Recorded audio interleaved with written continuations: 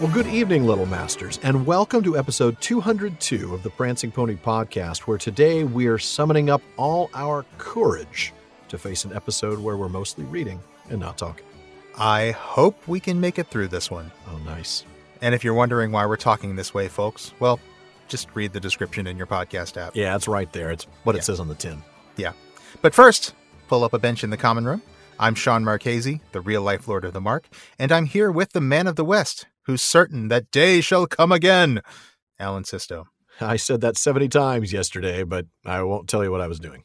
Yeah, please don't. I just hope you didn't get any orc blood stains on your shirt. No. Or troll blood, for that matter. Or troll blood, yeah. Now anyway, for those of you joining us for the first time, welcome.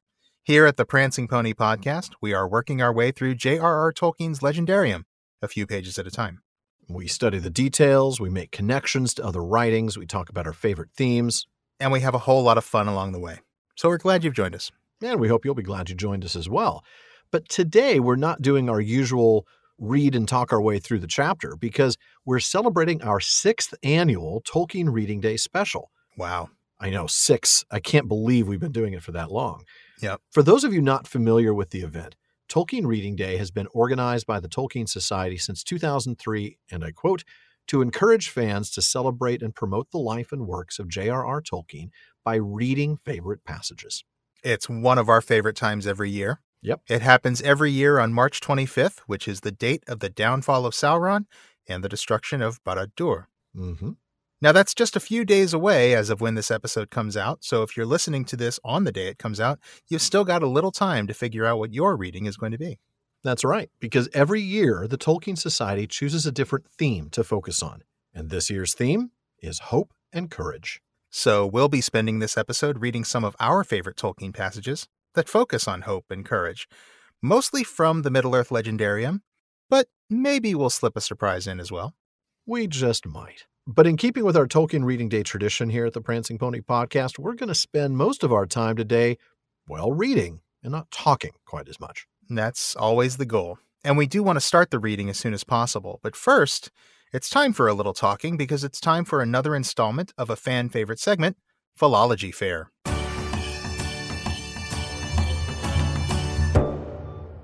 And for this segment, I'm going to be looking at the etymology of the words, well, what else? Hope and courage. Kind of makes sense, doesn't it? It sure does. It's almost like we planned it.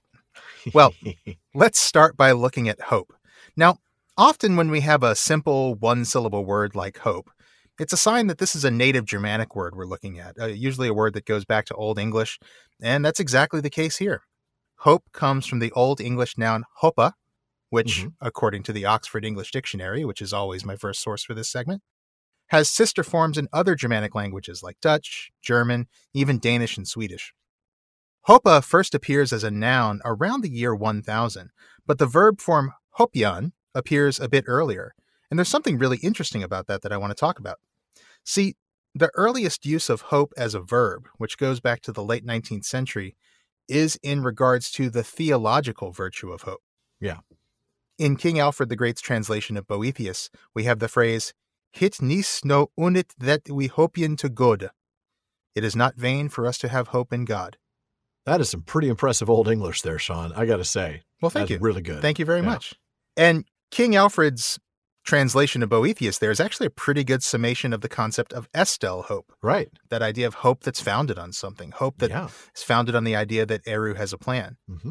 Well, hopian in this verb form appears in other religious texts for a couple of centuries, various homilies and hymnals and things like that. And then later on in the Middle English period, that's when it starts to take on that other meaning of hope, that amdir meaning of just sort of looking forward to something that you desire. Right, like I'm hoping for a sunny day tomorrow or something like that. Right. Yeah. That's interesting. So even though hope is a really old word, going back to Old English and earlier if it has related forms in other languages, it's that theological meaning that's the earliest one and not the secular meaning. That's what it seems like. And that seems to be supported by other sources as well. I checked the online etymology dictionary on this as well, and they said pretty much the same thing. Yeah. So that's hope. Well, now let's take a look at courage, which is a much later addition to the English language. And now all I can think of is the Cowardly Lion. Well, of course. Courage! Courage! Yeah. Now, courage doesn't appear in English until about the 14th century, which is well into the Middle English period. Yeah. It came in from Old French. The Old French form of that was courage. Mhm. Now, that's from Latin. And if you're familiar with French or Latin or really any other Romance language, you could probably guess that courage has something to do with the word for heart, which in Right. French is cœur, Latin cor, Spanish corazón. And if you guessed that it has something to do with those words, well, you'd be right. Yes, you would. Now, early on, courage in Middle English could simply mean the heart, as in, the emotions, the feels, whatever. All the feels, all the courage. All the feels, all the courages. Yeah. You actually see this in the first stanza, like the first 10 or 15 lines of the general prologue of Chaucer's Canterbury Tales is a line, "So pricketh him natura in hire courages," which means, so nature incites them in their hearts. So there, Okay. courage literally means heart. Right. Now, as time went on, courage began more and more to be associated with a certain type of heart, bravery or boldness or valor. Like Richard the Lion-Hearted. Yeah, exactly. That is interesting because courage as a virtue seems honestly to be more in keeping with the older Germanic mentality that we see in Old English. It's very much a Beowulfian thing, right? Going out to do battle with the monsters, attacking the Circle of Light, even with no hope of victory. See, yes, and you're hitting on something really interesting there. Yeah. I'd actually go so far. I actually made a connection in my mind as I was putting this together that hope reminds me of On Fairy Stories. Oh, yeah. You could almost say that hope is the concluding theme of On Fairy Stories with all of its talk of eucatastrophe and evangelium and all that stuff. Right. And courage seems to be the guiding principle of that Germanic heroic ethos, that's described in Beowulf, The Monsters and the Critics.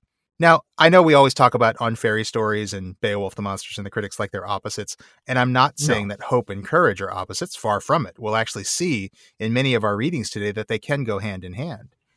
And yet, courage can also exist in the absence of hope, as we see with Beowulf and, well, at least one of the readings I have later on, maybe a couple. Definitely one of mine. Yeah. We'll very much see courage in the face of what is essentially hopelessness. An absence of hope. Yeah. Anyway, I think I know which one your reading is too, so that'll be interesting. Seeing how courage is the more secular virtue and hope it's arguably both secular and theological, but as a virtue, it's primarily theological. Sure.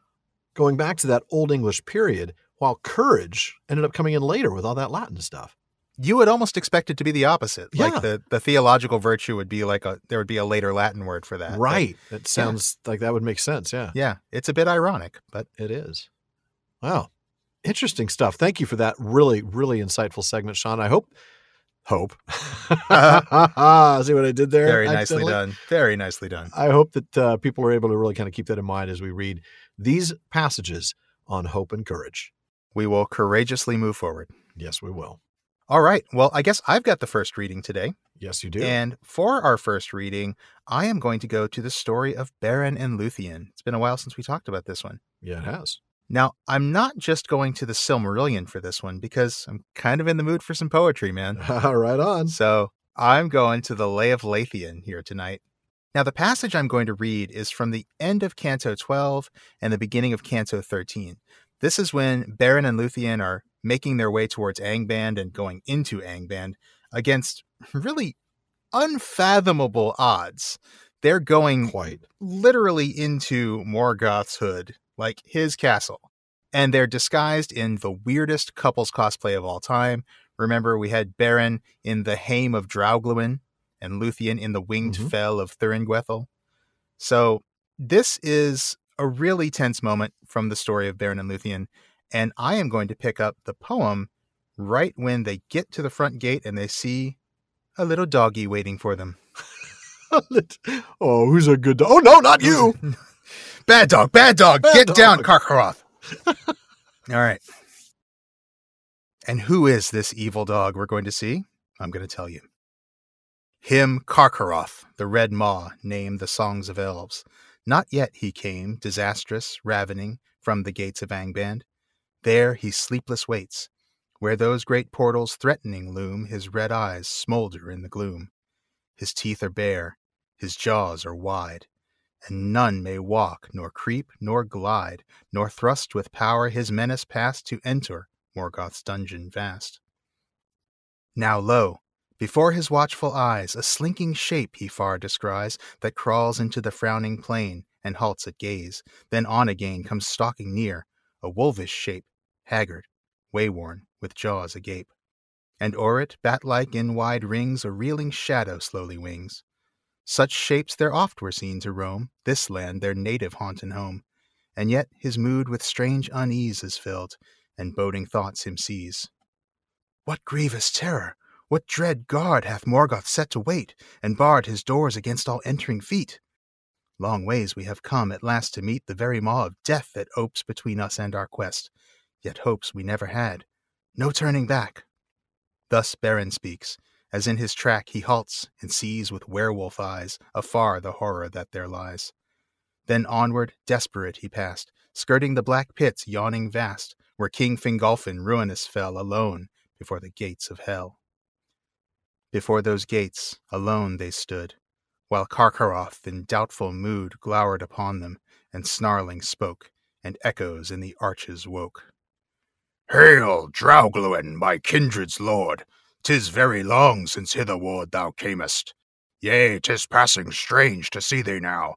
A grievous change is on thee, lord, who once so dire, so dauntless, and as fleet as fire, ran over wild and waste. But now, with weariness must bend and bow. 'Tis hard to find the struggling breath when Huan's teeth as sharp as death have rent the throat. What fortune rare brings thee back living here to fare, if Draugluin thou art? Come near, I would know more, and see thee clear.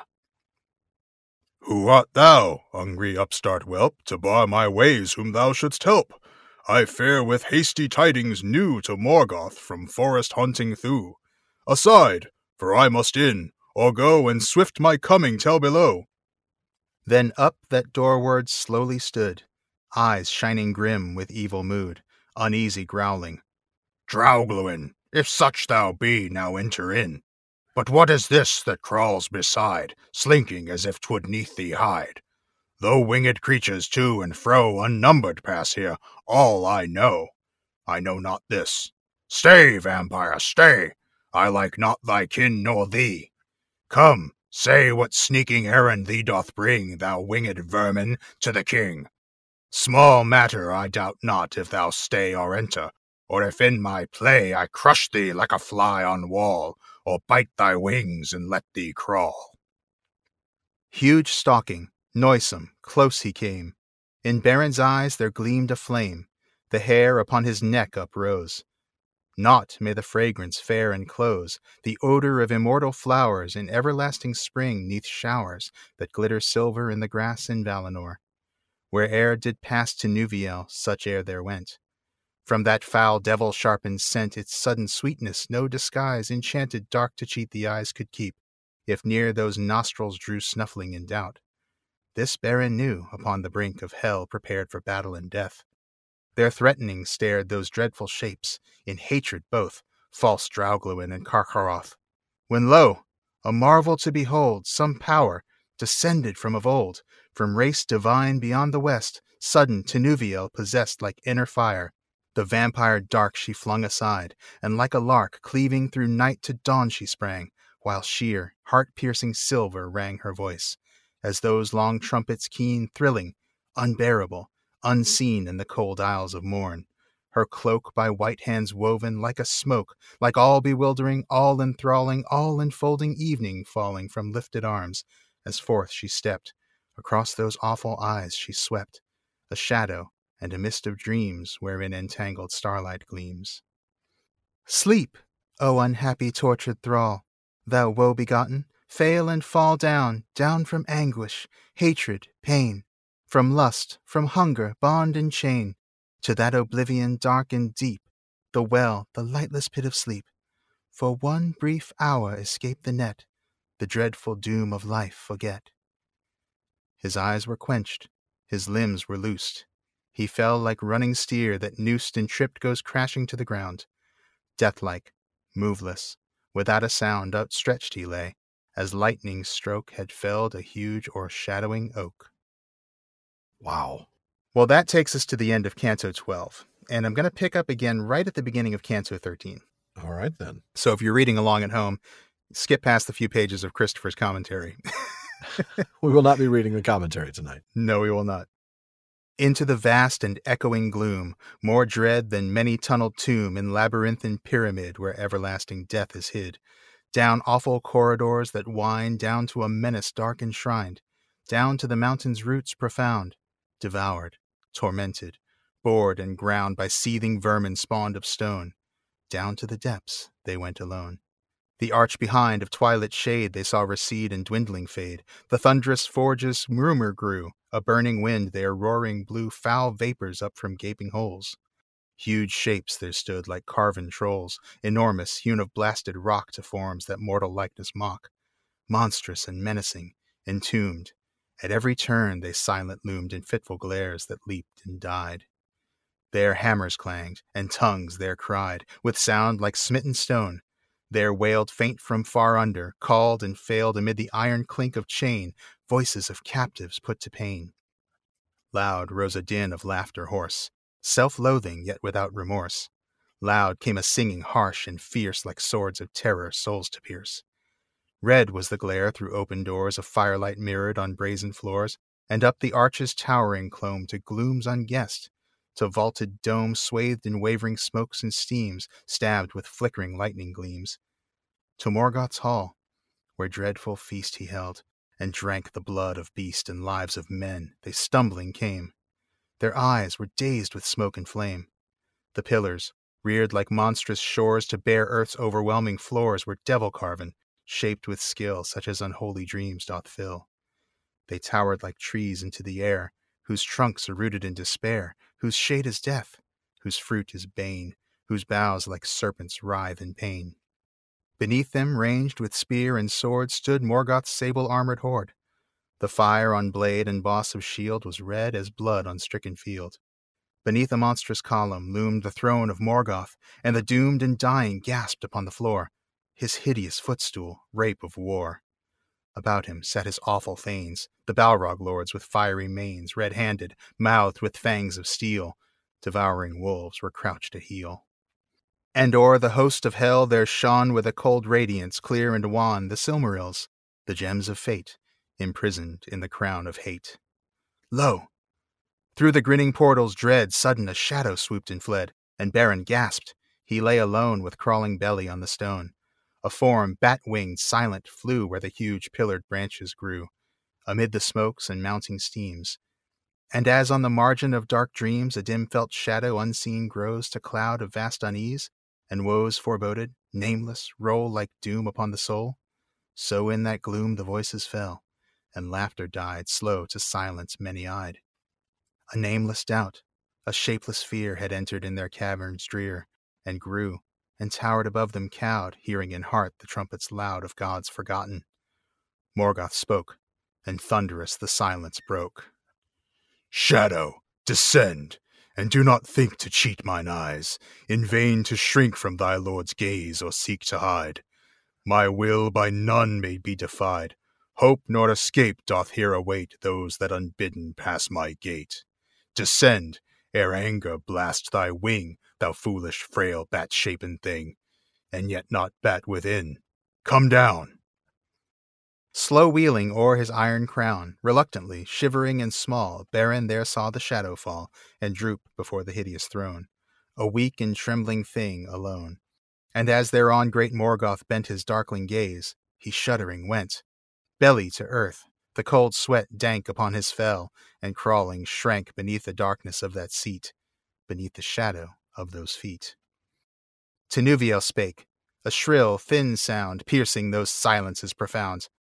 A lawful errand here me brought, from Thu's dark mansions have I sought, from Tower Nefuan's shade I fare to stand before thy mighty chair. Thy name, thou shrieking waif, thy name! Tidings enough from Thu there came but short while since. What would he now? Why send such messenger as thou? Thuringwethel I am, who cast a shadow o'er the face aghast of the sallow moon in the doomed land of shivering Beleriand. Liar art thou, who shalt not weave deceit before mine eyes. Now leave thy form and raiment false, and stand revealed and delivered to my hand. There came a slow and shuddering change. The bat-like raiment, dark and strange, was loosed, and slowly shrank and fell quivering. She stood revealed in hell. About her slender shoulders hung her shadowy hair, and round her clung her garment dark, where glimmered pale the starlight caught in magic veil. Dim dreams and faint oblivious sleep fell softly thence in dungeons deep, and odor stole of elven flowers from elven dells where silver showers dripped softly through the evening air, and round there crawled with greedy stare dark shapes of snuffling hunger dread. With arms upraised and drooping head, then softly she began to sing, a theme of sleep and slumbering, wandering, woven with deeper spell than songs wherewith in ancient dell Melian did once the twilight fill, profound and fathomless and still. The fires of Angband flared and died, smoldered into darkness. Through the wide and hollow halls there rolled unfurled the shadows of the underworld. All movement stayed, and all sound ceased, save vaporous breath of orc and beast. One fire and darkness still abode. The lidless eyes of Morgoth glowed. One sound the breathing silence broke. The mirthless voice of Morgoth spoke. So Luthien, a liar like all elves and men. Yet welcome, welcome to my hall. I have a use for every thrall. What news of Thingol in his hole shy lurking like a timid vole? What folly fresh is in his mind, who cannot keep his offspring blind from straying thus, or can devise no better counsel for his spies? She wavered, and she stayed her song. The road, she said, was wild and long, but Thingol sent me not, nor knows what way his rebellious daughter goes. Yet every road and path will lead northward at last, and here of need I trembling come with humble brow, and here before thy throne I bow. For Luthien hath many arts for solace sweet of kingly hearts. And here of need thou shalt remain now, Luthien, in joy or pain, the fitting doom for all, for rebel, thief, and upstart thrall. Why should ye not in our fate share of woe and travail, or should I spare to slender limb and body frail breaking torment? Of what avail here dost thou deem thy babbling song and foolish laughter? Minstrels strong are at my call, yet I will give a respite brief, a while to live, a little while, though purchased dear to Luthien the fair and clear, a pretty toy for idle hour. In slothful gardens many a flower like thee the amorous gods are used honey sweet to kiss, and cast then bruised, their fragrance loosing under feet. But here we seldom find such sweet amid our labors long and hard, from godlike idleness debarred. And who would not taste the honey sweet lying to lips, or crush with feet the soft, cool tissue of pale flowers, easing like gods the dragging hours? Ah! Curse the gods! O hunger dire! O blinding thirst's unending fire! One moment shall ye cease, and slake your sting with morsel I here take. In his eyes the fire to flame was fanned, and forth he stretched his brazen hand. Luthien as shadow shrank aside. Not thus, O king, not thus, she cried, do great lords hark to humble boon. For every minstrel hath his tune, and some are strong and some are soft, and each would bear his song aloft, and each a little while be heard, though rude the note and light the word. But Luthien hath cunning arts for solace sweet of kingly hearts. Now hearken! And her wings she caught then deftly up, and swift as thought slipped from his grasp, and wheeling round, fluttering before his eyes, she wound a mazy winged dance, and sped about his iron-crowned head. Suddenly her song began anew, and soft came dropping like a dew down from on high in that domed hall, her voice bewildering, magical, and grew to silver murmuring streams, pale falling, in dark pools and dreams. She let her flying raiment sweep, enmeshed with woven spells of sleep. As round the dark void she ranged and reeled, from wall to wall she turned and wheeled and danced such as never elf nor fay before devised, nor since that day. Then swallow swifter, than flittermouse in dying light round darkened house more silken soft, more strange and fair than sylphine maidens of the air, whose wings in Varda's heavenly hall in rhythmic movement beat and fall. Down crumpled orc and Balrog proud, all eyes were quenched, all heads were bowed. The fires of heart and maw were stilled, and ever, like a bird, she thrilled above a lightless world forlorn, in ecstasy enchanted born. All eyes were quenched, save those that glared in Morgoth's lowering brows, and stared in slowly wandering wonder round, and slow were in enchantment bowed. Their will wavered, and their fire failed, and as beneath his brows they paled, the Silmarils like stars were kindled that in the reek of earth had dwindled, escaping upwards clear to shine, glistening marvelous in heaven's mine. Then flaring, suddenly they fell, down, down upon the floors of hell. The dark and mighty head was bowed, like mountain top beneath a cloud the shoulders foundered. The vast form crashed, as in overwhelming storm, huge cliffs in ruin slide and fall, and prone lay Morgoth in his hall. His crown there rolled upon the ground, a wheel of thunder. Then all sound died, and a silence grew as deep as were the heart of earth asleep. Wow. Whew. Just wow. That is a fun passage, man. That is a really fun passage. And, I remember that we've dabbled in this passage before. Little bits and pieces reminded me. We talked about Flittermouse, for instance, or, of course, that moment when she sings and the iron-crowned head, he's falling asleep. Some things struck me, though, I have to admit. Man, I know we've done that passage before, the part about, who would not taste the honey sweet lying to lips or crush with... Wow. Oh, man. Creepy Morgoth. It is so icky, man. It is beyond, Yeah. What he's talking about here is deeply disturbing. Yes, it is. He has very bad intentions towards her at this point. Very bad intentions. A pretty toy for idle hour. Yeah. Oh boy. Yeah. And yes, this respite brief, right? You're going to live for a little while, but you're probably going to wish you hadn't. Right. Oh man, that is dark. And it makes her moment of hope and courage here all the stronger. Oh, so much so, because I mean, she's never once cowed or intimidated by him. No, not at all. I mean, this is Morgoth. This is the fallen Vala.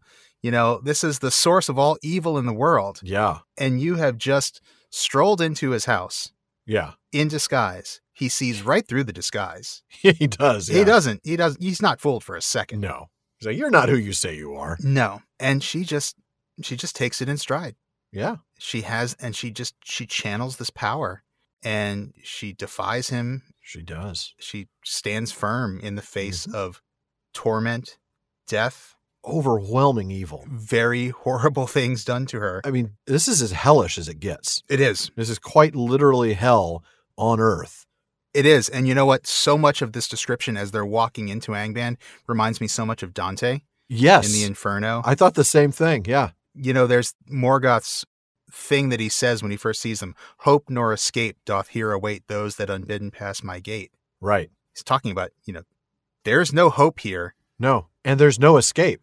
And there's no escape either. And that reminds me so much of Dante's abandon all hope, ye who enter here, right? The famous saying on the gate of hell. That's exactly right. Man. Ooh. This is a terrifying moment. And, we even saw it with the bit that I read from Canto 12 where Beren sees Karkaroth and he's afraid. Oh, of course he is. But he's not going to turn back. And he says, hopes we never had. That's right. Like, this is terrifying. We have no hope. But you know what? We never had hope. We came here because it's what we've got to do. Very Germanic. It is. This is the courage without hope that you were talking about, isn't it? Yeah, it is. And yet this wasn't even the passage I was thinking of when I said that. So no, I think we see some of each in each. I really do. I think you're right. Moments of hope and there are moments of courage and there are moments where they're blended. Yeah. Yeah, I think you're right because I think Lúthien's courage comes, I dare say it might come from a place of hope. I think she knows she has power. I think she has a little more hope than Beren does here. I think really so, do. Yeah. Beren's vision is a little bit more limited, isn't it? Well, and I guess that makes sense, right? He's a mortal man. He's a mortal man.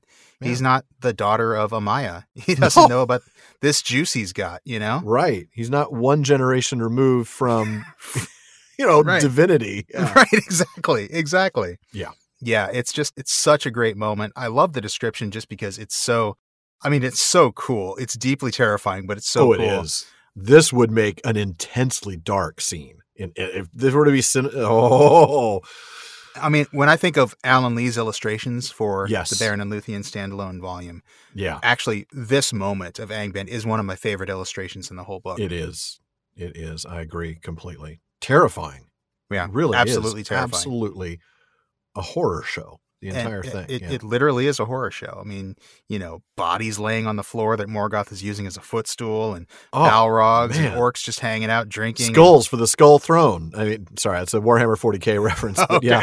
So, I mean, this is deeply disturbing stuff. And again, Morgoth's intentions towards Luthien when he sees her are just vile, and she is never intimidated. And it's a cool moment for all that. It's a powerful, powerful passage, no doubt about it. And that power is powerful. Sorry. Right, I'm going to let you live that down. Nope, that was terrible. I don't know. Was that in right. a P5? Do we need to let people know that might have been? I don't know. I don't remember. I can't remember. It was just me being not very eloquent. And me suggesting we buy you a thesaurus. But of course, you're really the word nerd among us. But Well, that really was an intensely powerful passage. Yeah. And really, all of these are tonight, aren't they? I mean, this is They hope are. and courage. This isn't, Yeah. the Hobbits in the Shire and home and campfires and all of that stuff. I mean, we've had some Tolkien Reading Day passages or themes that have been like that, right? Yeah. Didn't we have one about home and hearth? Yeah, you're right. Yeah. Home, and I know we've had a lot of kind of lighter ones, but these are some of the deeper, like most emotionally moving passages. Yeah. And I hope that's what folks will find as we go on with these. But I hope so too. with that, why don't we go into your first one? Yeah. My first one, when we looked at Hope and Courage, the very first name that came to my mind was that of Húrin. Of course. I'm not surprised. Of course. I mean, it's one of my favorite moments in all of the Legendarium. I know you hear me say Aure and Tuluva all the time, so any excuse for me to read that is going to be one I'm going to take on. Now, there's a lot to be read here from Of the Fifth Battle in the Silmarillion, but also from Of the Ruin of Beleriand and the Fall of Fingolfin before that. And then also a little bit from the Children of Húrin, the chapter called The Words of Húrin and Morgoth. Oh, yes. So I'm kind of patching this together, but I'm going to read it in kind of somewhat sequential order. And we're going to start with chapter 18, which is Of the Ruin of Beleriand and the Fall of Fingolfin. All right, let's do it. There Turgon the king received them well when he learned of their kin, for messages and dreams had come to him up Sirion from the sea, from Ulmo, Lord of Waters, warning him of woe to come, and counseling him to deal kindly with the sons of the house of Hador, from whom help should come to him at need. Húrin and Huor dwelt as guests in the king's house for well nigh a year, and it is said that in this time Húrin learned much lore of the elves, and understood also something of the counsels and purposes of the king. For Turgon took great liking for the sons of Galdor, and spoke much with them. And he wished indeed to keep them in Gondolin out of love, and not only for his law that no stranger, be he elf or man, who found the way to the secret kingdom and looked upon the city should ever depart again, until the king should open the leaguer and the hidden people should come forth. But Húrin and Huor desired to return to their own people, and share in the wars and griefs that now beset them. And Húrin said to Turgon, Lord, we are but mortal men, and unlike the Eldar. They may endure for long years, awaiting battle with their enemies in some far distant day. But for us the time is short, and our hope and strength soon wither. Moreover, we did not find the road to Gondolin, and indeed we do not know surely where this city stands. For we were brought in fear and wonder by the high ways of the air, and in mercy our eyes were veiled. Then Turgon granted his prayer, and he said, By the way that you came, you have leave to depart, if Thorondor is willing. I grieve at this parting, yet in a little while, as the Eldar accounted, we may meet again. Well, later in that same chapter. When 7 years had passed since the fourth battle, Morgoth renewed his assault, and he set a great force against Hithlum. The attack on the passes of the shadowy mountains was bitter, and in the siege of Aethel Sirion, Galdor the Tall, Lord of Dorlomin, was slain by an arrow. That fortress he held on behalf of Fingon the High King, and in that same place his father Hador Lorindal died but a little time before. Húrin his son was then newly come to manhood, but he was great in strength, both of mind and body, and he drove the orcs with heavy slaughter from Ered Wethrin, and pursued them far across the sands of Anfauglith. But King Fingon was hard put to it, to hold back the army of Angband that came down from the north, and battle was joined upon the very plains of Hithlum. There Fingon was outnumbered, but the ships of Círdan sailed in great strength up the firth of Drengist, and in the hour of need the elves of the Falas came upon the host of Morgoth from the west. Then the orcs broke and fled, and the Eldar had the victory, and their horsed archers pursued them even into the Iron Mountains. Thereafter, Húrin, son of Galdor, ruled the house of Hador in Dorloman, and he served Fingon. Húrin was of less stature than his fathers, or his son after him, but he was tireless and enduring in body, lithe and swift after the manner of his mother's kin, Hareth of the Haladin. His wife was Morwen Elithwen, daughter of Baragund of the house of Beor. And like I often do, I actually ended that in the middle of a sentence. You're getting so good at that. You really are. Well, later still in chapter 20, man, this was a moment. But it's not yet the moment. Let's just be clear. This whole chapter is full of moments. This is, of course, the Nirnaeth Arnoediad. Oh, yes. But now a cry went up, passing up the wind from the south from vale to vale, and elves and men lifted their voices in wonder and joy. For unsummoned and unlooked for, Turgon had opened the Leaguer of Gondolin, and was come with an army 10,000 strong, with bright mail, and long swords, and spears like a forest. Then when Fingon heard afar the great trumpet of Turgon his brother, the shadow passed, and his heart was uplifted, and he shouted aloud, Utulian aure, aya eldalie aratanatari, Utulian aure. The day has come. Behold, people of the Eldar and fathers of men, the day has come. And all those who heard his great voice echo in the hills answered, crying, Auta Ilome, the night is passing. Now Morgoth, who knew much of what was done and designed by his enemies, chose his hour. And trusting in his treacherous servants to hold back Maedhros and prevent the union of his foes, he sent a force seeming great, and yet but part of all that he had made ready, towards Hithlum. And they were clad all in dun raiment, and showed no naked steel, and thus were already far over the sands of Anfauglith before their approach was seen. Then the hearts of the Noldor grew hot, and their captains wished to assail their foes upon the plain.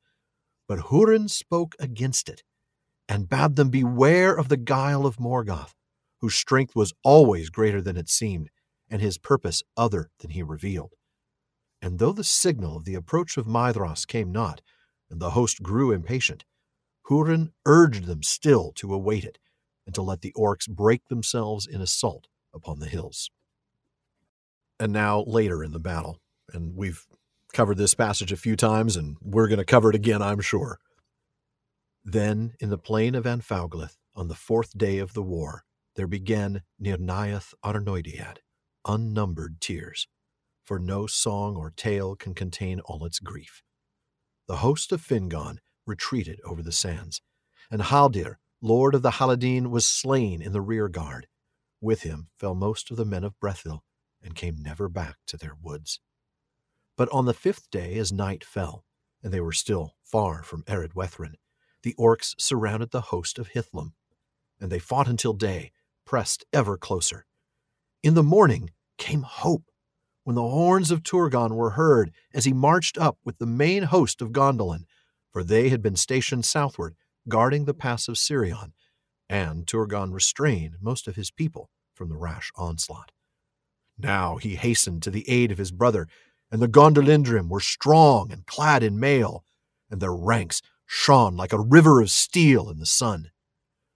Now the phalanx of the guard of the king broke through the ranks of the orcs, and Turgon hewed his way to the side of his brother. And it is told that the meeting of Turgon with Húrin, who stood beside Fingon, was glad in the midst of battle. Then hope was renewed in the hearts of the elves, and in that very time, at the 3rd hour of morning, the trumpets of Maedhros were heard at last coming up from the east, and the banners of the sons of Feanor assailed the enemy in the rear. Some have said that even then the Eldar might have won the day had all their hosts proved faithful, for the orcs wavered, and their onslaught was stayed, and already some were turning to flight. But even as the vanguard of Maedhros came upon the orcs, Morgoth loosed his last strength, and Angband was emptied.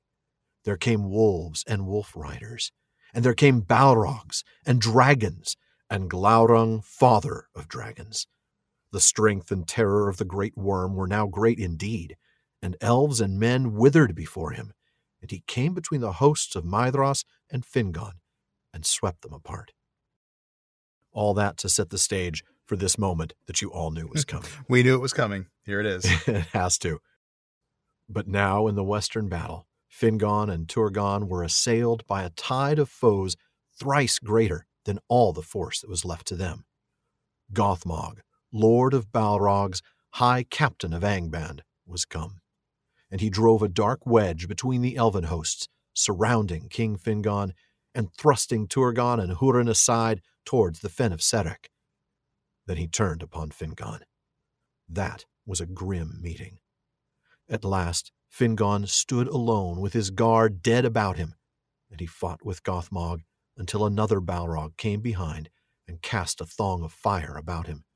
Then Gothmog hewed him with his black axe, and a white flame sprang up from the helm of Fingon as it was cloven. Thus fell the High King of the Noldor, and they beat him into the dust with their maces, and his banner, blue and silver, they trod into the mire of his blood.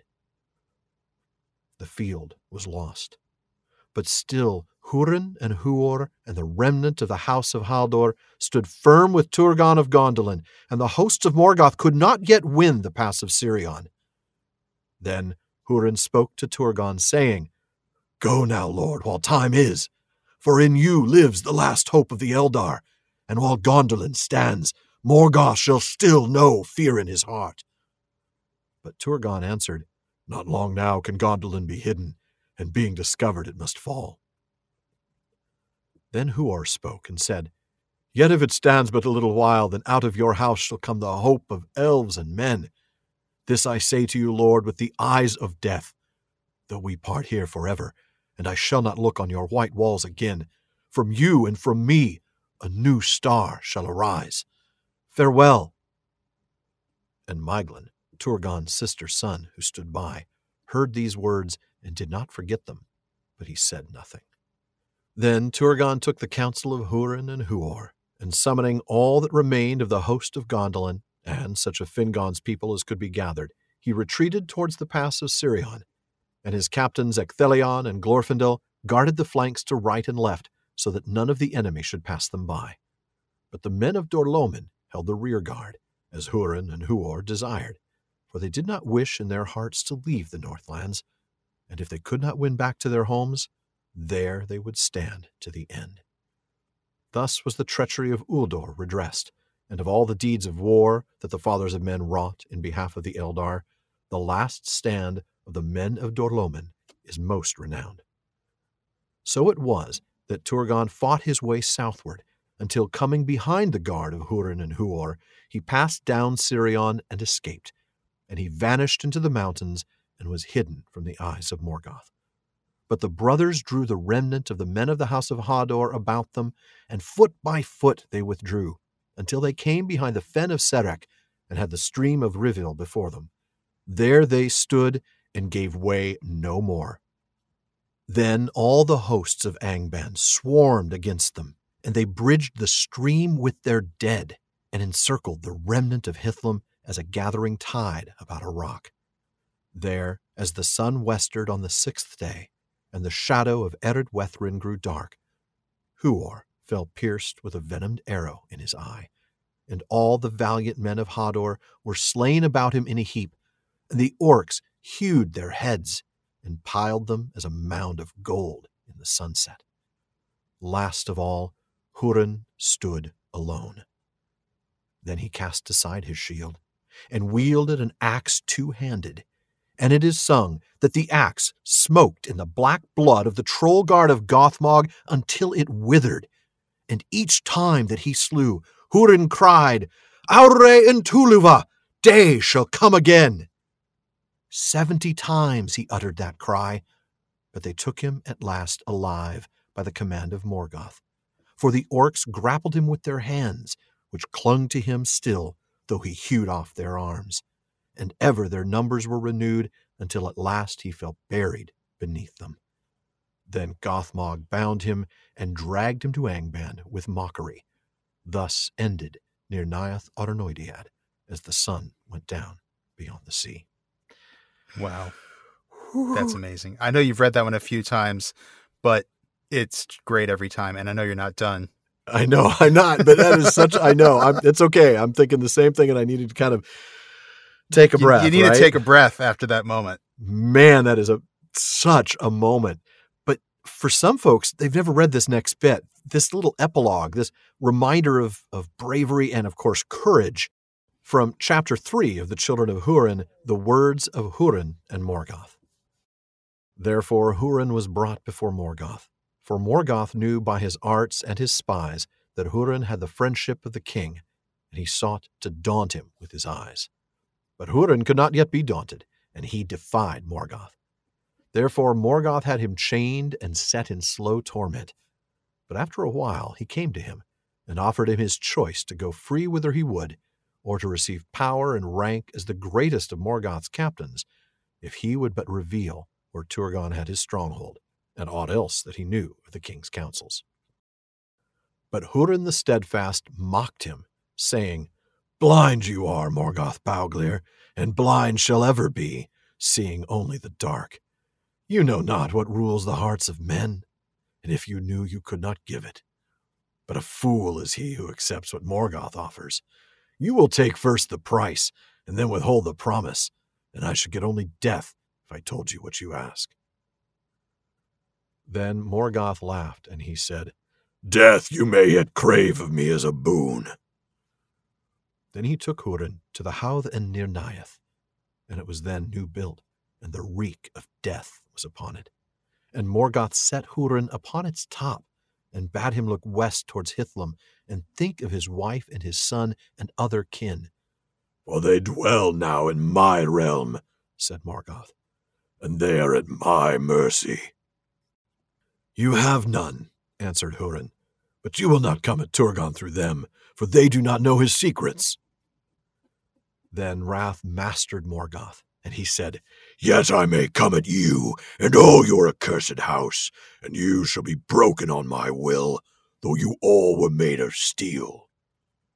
And he took up a long sword that lay there, and broke it before the eyes of Húrin, and a splinter wounded his face, but Húrin did not blench.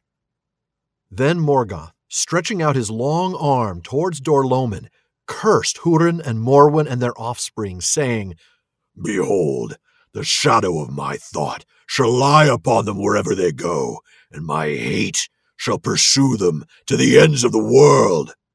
But Húrin said, You speak in vain, for you cannot see them, nor govern them from afar, not while you keep this shape, and desire still to be a king visible on earth. Then Morgoth turned upon Húrin, and he said, Fool, little among men, and they are the least of all that speak. Have you seen the Valar, or measured the power of Manwë and Vada? Do you know the reach of their thought? Or do you think, perhaps, that their thought is upon you, and that they may shield you from afar? I know not, said Húrin, yet so it might be if they willed. For the elder king shall not be dethroned while Arda endures. You say it, said Morgoth. I am the elder king, Melkor, first and mightiest of all the Valar, who was before the world and made it. The shadow of my purpose lies upon Arda, and all that is in it bends slowly and surely to my will.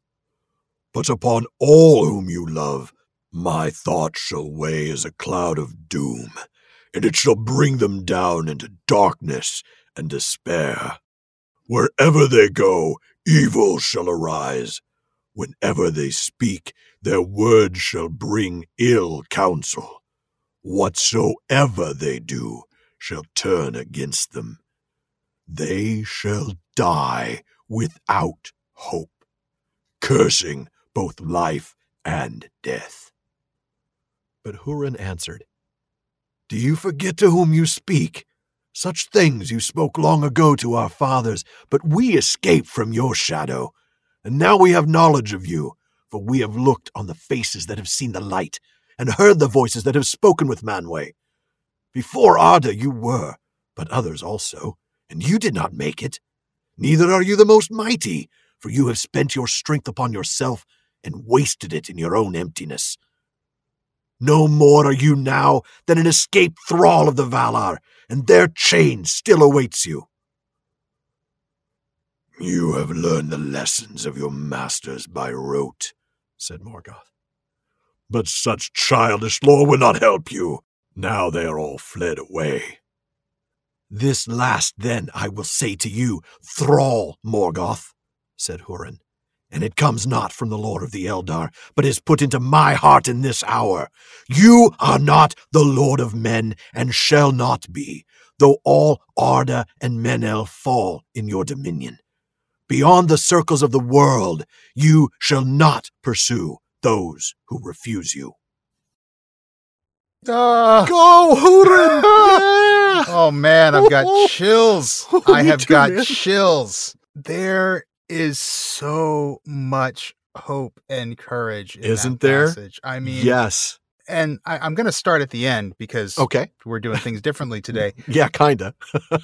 I mean, the courage that Húrin has to stand up to Morgoth and to defy him to his face. Oh, man, calling him a thrall and everything. Yeah. It's beautiful. I mean, you know, we talked about Luthien standing up to Morgoth, and she did, and that is amazing. Yeah. Húrin actually tells him off. He sure does, doesn't he? Wow. You know, we know that his courage is fueled by hope because they're talking about, you know, Morgoth is talking about how I am the Lord of all and you can't escape me. And Húrin is like, dude, you're nothing beyond the circles of the world. That's right. Your power is finite. You have got nothing on me. That's right. We are men. We will leave Arda and you will not be able to pursue us. I mean, that is Estelle fueled courage. It really is. And you can see that in that little clue that we get, that this doesn't come from the lore of the Eldar. It is put into my heart in this hour. Yes, exactly. Yeah. My heart, his courage, right? Yes. Yes. This is some external source. You know, we see all the time these moments in Tolkien of somebody speaking through somebody else in a way. And here, this is Húrin hearing and learning and finding out, perhaps even from Ilúvatar himself, that Melkor, Morgoth, is not going to be able to pursue people beyond the circles of the world. Oh, that's right. So intense. It is. And it's so great because this comes right at the beginning of the Children of Húrin. Yeah. Yeah. And obviously we know how horribly that turns out. Oh my goodness. It sure does. It sure does. Oh, it's awful. Every awful moment. You know, Morgoth is right. Yeah. He is going to pursue them throughout their lives. Yeah. And everything they say, their words will bring in bad counsel and evil will arise. Right. Right. Yeah. And, you know, look, people go back to season 1 of the show and listen to those episodes again if you don't remember the story. Yeah. Those 3 episodes on both Turin, of Húrin's children die despairing. They die without hope. They both take their own lives. They do really curse both life and death. You're absolutely right. They do. Yeah. They die without any hope. And yet, this is a beautiful moment to have at the beginning of the book because isn't it? Yeah. It's the reminder that, look, everything you're about to see is going to be horrible, but there is still hope. Yeah. Maybe there isn't hope for them in life, but there is still hope for them. And that's correct. Because beyond the circles of the world, Morgoth can do nothing to Turin. And there's a little bit of wonderful future stuff that we know about, right? What about the end of time? Yeah. Who is it? That's right. That kills Morgoth at the end of all time? Turin is the one. Turin wields the blade. That's right. That is awesome. I love that turnaround. Turin gets his revenge. Yes, he does. And I hope that Nienor is right there cheering him on. Oh, I do too. Yeah.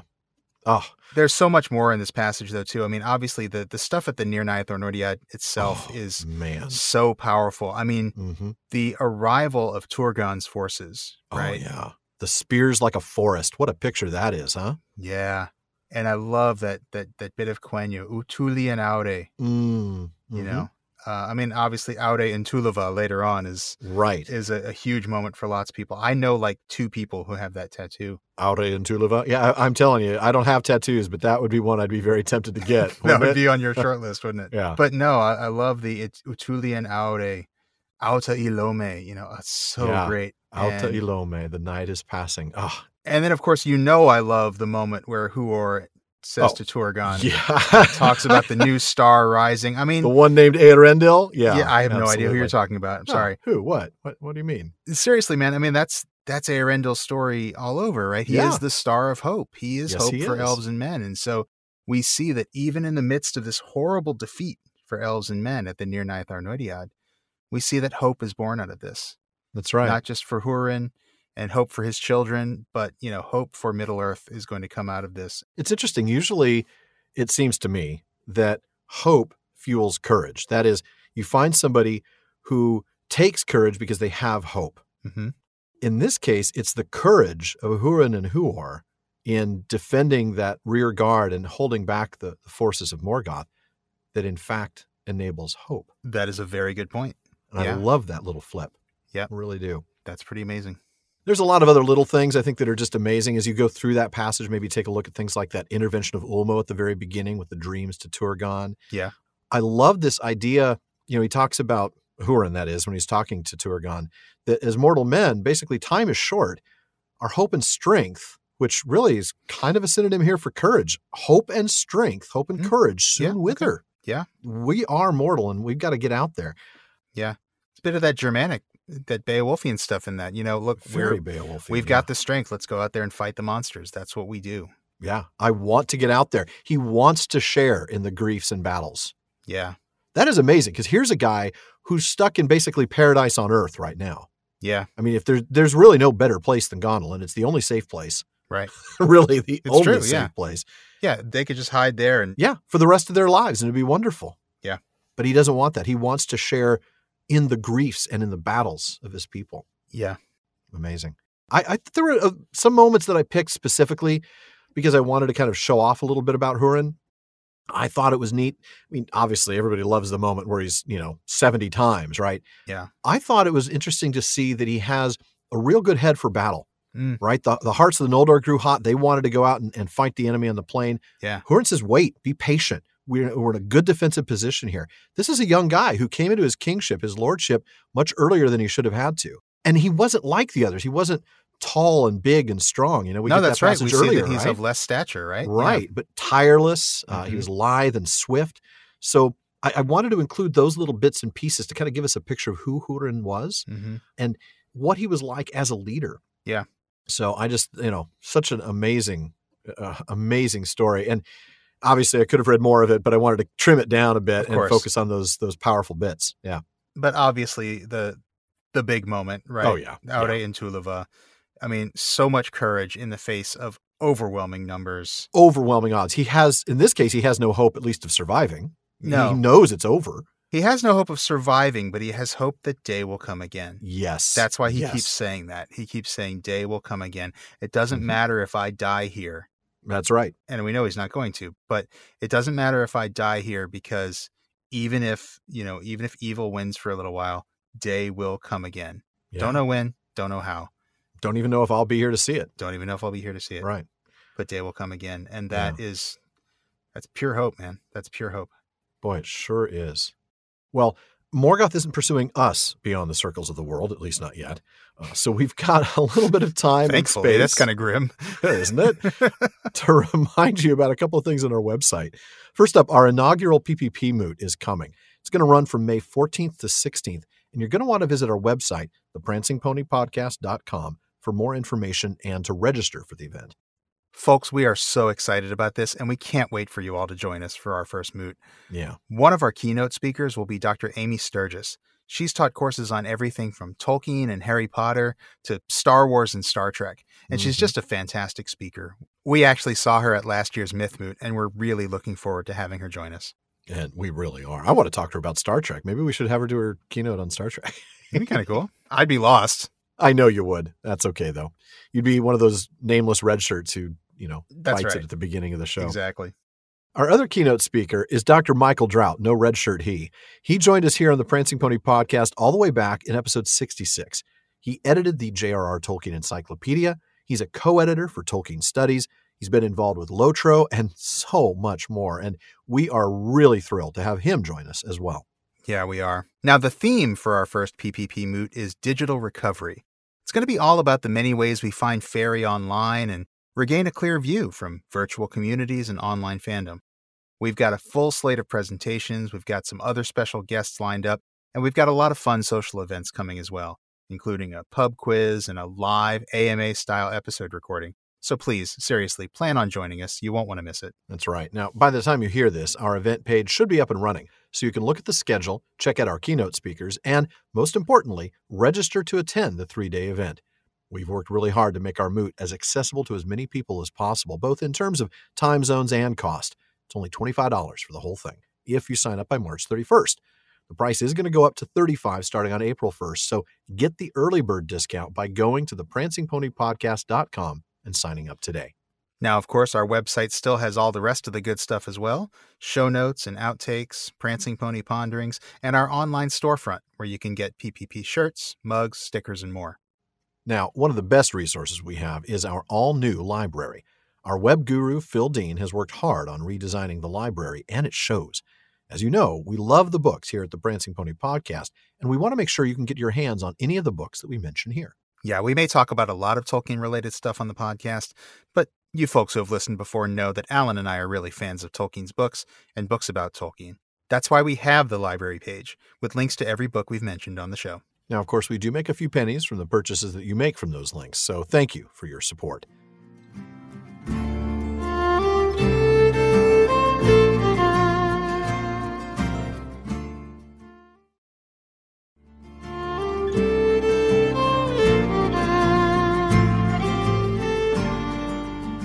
Well, we're doing something a little different here. Normally we take turns with the readings, but Yeah. as we were outlining this episode, we realized that having Alan's next reading go after my next reading didn't really work too well. Yeah, you'll understand why in, I don't know, about a half hour. Not that we're spoiling anything for anybody, No. but, still, it just made sense for Alan to go again. So I'm going to let him go again, and then I'll do my next reading. Sounds like a plan. And the good news is, I don't think either of us have any more Morgoth voices to do. Oh, thank goodness. I don't think I can. My goodness, I don't know if my voice will recover. No more Morgoth dialogue for a few years, please. At least. Thank you. All right. We found our Morgoth voices, and they hurt. They do. They definitely do. All right. Well, for my next reading, I'm actually going to pull from a chapter we're coming up to very soon in this season. Book 3, Chapter 7, Helm's Deep. I want to talk about the courage, sometimes in the total absence of hope, of Theoden. All right. So we're going to start as Theoden and company are riding to the fords of the Isen. As the second day of their riding drew on, the heaviness in the air increased. In the afternoon, the dark clouds began to overtake them, a somber canopy with great billowing edges flecked with dazzling light. The sun went down, blood red in a smoking haze. The spears of the riders were tipped with fire as the last shafts of light kindled the steep faces of the peaks of Thryhirn. Now very near they stood on the northernmost arm of the White Mountains, 3 jagged horns staring at the sunset. In the last red glow, men in the vanguard saw a black speck, a horseman riding back towards them. They halted, awaiting him. He came, a weary man with dinted helm and cloven shield. Slowly he climbed from his horse and stood there a while, gasping. At length he spoke. "Is Eomer here?" he asked. "You come at last, but too late, and with too little strength. Things have gone evilly since Theodred fell.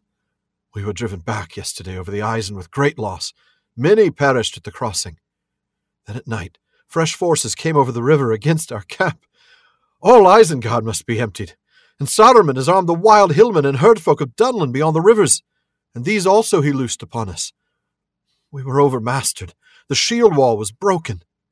Erkenbrand of Westfold has drawn off those men he could gather towards his fastness in Helm's Deep, and the rest are scattered.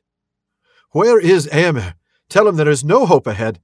He should return to Edoras before the wolves of Isengard come there." Theoden had sat silent, hidden from the man's sight behind his guards. Now he urged his horse forward. "Come, stand before me, Cheryl," he said. "I am here. The last host of the Eolingus has ridden forth. It will not return without battle." The man's face lightened with joy and wonder. He drew himself up. Then he knelt, offering his notched sword to the king. "Command me, lord," he cried, "and pardon me. You thought I remained in Medgiseld, bent like an old tree under winter snow. So it was when you rode to war. But a west wind has shaken the boughs. said Theoden. "Give this man a fresh horse.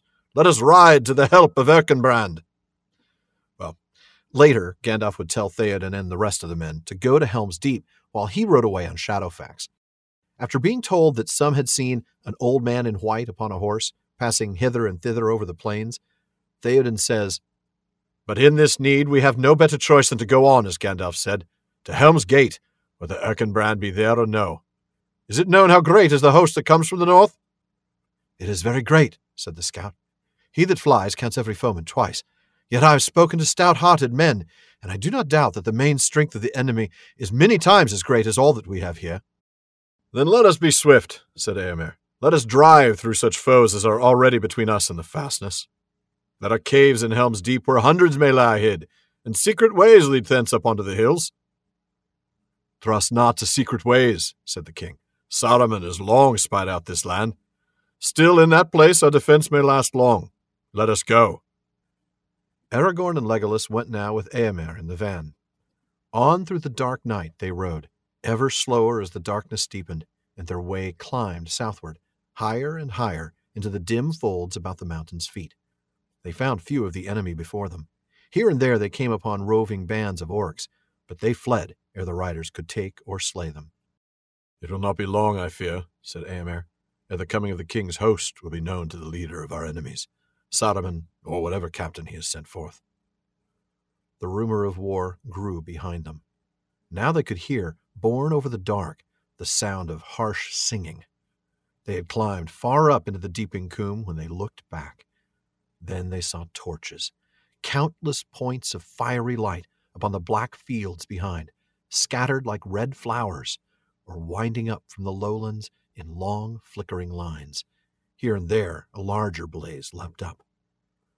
"It is a great host and follows us hard," said Aragorn. "They bring fire," said Theoden, "and they are burning as they come, rick, cot, and tree. This was a rich vale and had many homesteads. Alas for my folk." So we can see Theoden here losing a little bit of hope. Yeah, understandably. Yeah, no doubt. And we're going to see him lose some more. Because as they arrive, Theoden learns some troubling news. The host passed through the breach and halted on the sloping sward above. They now learned to their joy that Erkenbrand had left many men to hold Helm's Gate, and more had since escaped thither. "Maybe we have 1,000 fit to fight on foot," said Gamling, an old man, the leader of those that watched the dike.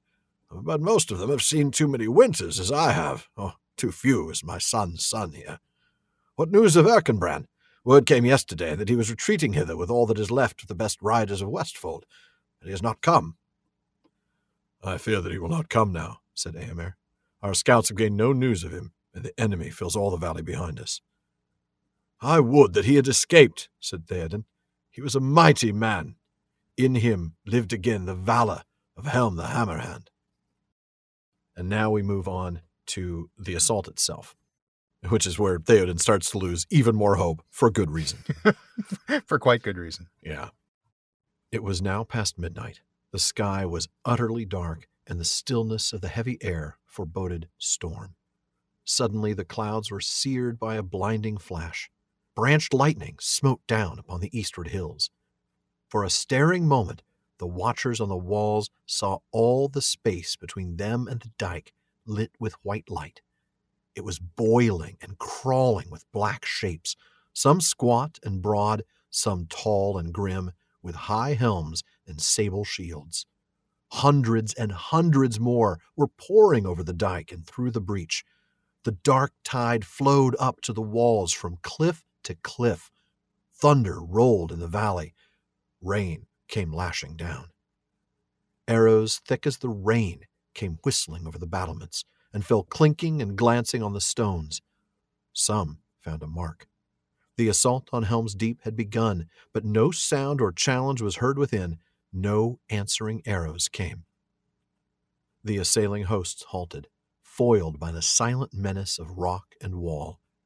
Ever and again the lightning tore aside the darkness. Then the orcs screamed, waving spear and sword and shooting a cloud of arrows at any that stood revealed upon the battlements. And the men of the mark, amazed, looked out, as it seemed to them, upon a great field of dark corn, tossed by a tempest of war, and every ear glinted with barbed light. Brazen trumpets sounded. The enemy surged forward, some against the deeping wall, others towards the causeway and the ramp that led up to the Hornburg gates. There the hugest orcs were mustered, and the wild men of the Dunland fells. A moment they hesitated, and then on they came. The lightning flashed, and blazoned upon every helm and shield, the ghastly hand of Isengard was seen. They reached the summit of the rock. They drove towards the gates. Then at last an answer came. A storm of arrows met them, and a hail of stones. They wavered, broke, and fled back, and then charged again, broke, and charged again, and each time, like the incoming sea, they halted at a higher point. Again trumpets rang, and a press of roaring men leaped forth. They held their great shields above them like a roof, while in their midst they bore 2 trunks of mighty trees. Behind them, orc archers crowded, sending a hail of darts against the bowmen on the walls. They gained the gates. The trees, swung by strong arms, smote the timbers with a rending boom. If any man fell, crushed by a stone hurtling from above, 2 others sprang to take his place. Again and again, the great rams swung and crashed. And it gets worse. Wow. Oh, yeah, it gets worse. It gets worse. Later, the orcs are going to crawl through the culvert and enter the deep, but the Hornburg still stood. At this point, night was near an end, and we learn a little bit more about what Theoden is facing. "Dawn is not far off," said Gamling, who had now climbed up beside him. "But dawn will not help us, I fear." "Yet dawn is ever the hope of men," said Aragorn. "But these creatures of Isengard, these half-orcs and goblin men that the foul craft of Saruman has bred, they will not quail at the sun," said Gamling. "And neither will the wild men of the hills. Do you not hear their voices?" "I hear them," said Eomer, "but they are only the scream of birds and the bellowing of beasts to my ears." "Yet there are many that cry in the Dunland tongue," said Gamling. "I know that tongue. It is an ancient speech of men, and once was spoken in many western valleys of the Mark. Hark! They hate us, and they are glad, for our doom seems certain to them. The king, they cry. We will take their king. Death to the Forgoyle, death to the Strawheads, death to the robbers of the north. Such names they have for us. Not in 500 years have they forgotten their grievance that the lords of Gondor gave the mark to Eorl the Young, and made alliance with him. That old hatred Saruman has inflamed. They are fierce folk when roused. They will not give way now for dusk or dawn until Theoden is taken, or they themselves are slain." As Theoden will say later, this is the reckless hate. Yeah. There's nothing that can really be done against this because they have nothing to lose. Right. But it gets even worse because now the orcs have used the fire of Orthanc. They have breached the deep. Legolas and Gimli are separated, and now Aragorn cannot find Eomer, but he does find the king. Is this the part where Aragorn tosses Gimli? That's in the book. Nobody tosses a dwarf. Honestly, despite a few little things like that, which are funny, though I'm sure they drive some people crazy. Yeah. As you're reading this scene, I keep seeing images from the movie. Yeah, I do. That whole battle really sticks with you visually, doesn't it? Yeah, it really does. And as you're describing the orcs going up with the trees and everything. Yeah. Oh, I remember that. Yeah. Boy. I'll let you get back to it, though. Sounds good. Aragorn strode on through the inner court and mounted to a high chamber in the tower. There stood the king, dark against a narrow window, looking out upon the vale. "What is the news, Aragorn?" he said. "The deeping wall is taken, lord, and all the defense swept away, but many have escaped hither to the rock." "Is Eomer here?" "No, lord, but many of your men retreated into the deep, and some say that Eomer was amongst them. In the narrows they may hold back the enemy and come within the caves. What hope they may have then, I do not know." "More than we. Good provision, it is said, and the air is wholesome there because of the outlets through fissures in the rock far above. None can force an entrance against determined men. They may hold out long." "But the orcs have brought a devilry from Orthanc," said Aragorn. "They have a blasting fire, and with it they took the wall. If they cannot come in the caves, they may seal up those that are inside. But now we must turn all our thought to our own defense." I fret in this prison, said Theoden. If I could have set a spear in rest, riding before my men upon the field, maybe I could have felt again the joy of battle, and so ended. But I serve little purpose here. Here at least you are guarded in the strongest fastness of the mark, said Aragorn. More hope we have to defend you in the Hornburg than in Edoras, or even at Dunharrow in the mountains. It is said that the Hornburg has never fallen to assault, said Theoden. But now my heart is doubtful. The world changes, and all that once was strong now proves unsure. How shall any tower withstand such numbers and such reckless hate? Had I known that the strength of Isengard was grown so great, maybe I should not so rashly have ridden forth to meet it, for all the arts of Gandalf. His counsel seems not now so good as it did under the morning sun.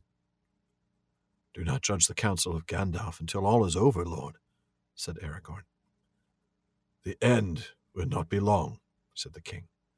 But I will not end here, taken like an old badger in a trap. Snowmane and Hasufel and the horses of my guard are in the inner court. When dawn comes, I will bid men sound Helm's horn, and I will ride forth. Will you ride with me then, son of Arathorn? Maybe we shall cleave a road, or make such an end as will be worth a song, if any be left to sing of us hereafter. That's really the end of hope, isn't it?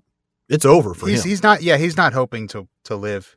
He is expecting to die, but now at least he wants to die in battle. In battle, right. Fighting the monsters, defending the Circle of Light. This is the Beowulfian moment. Yeah. Maybe we shall cleave a road.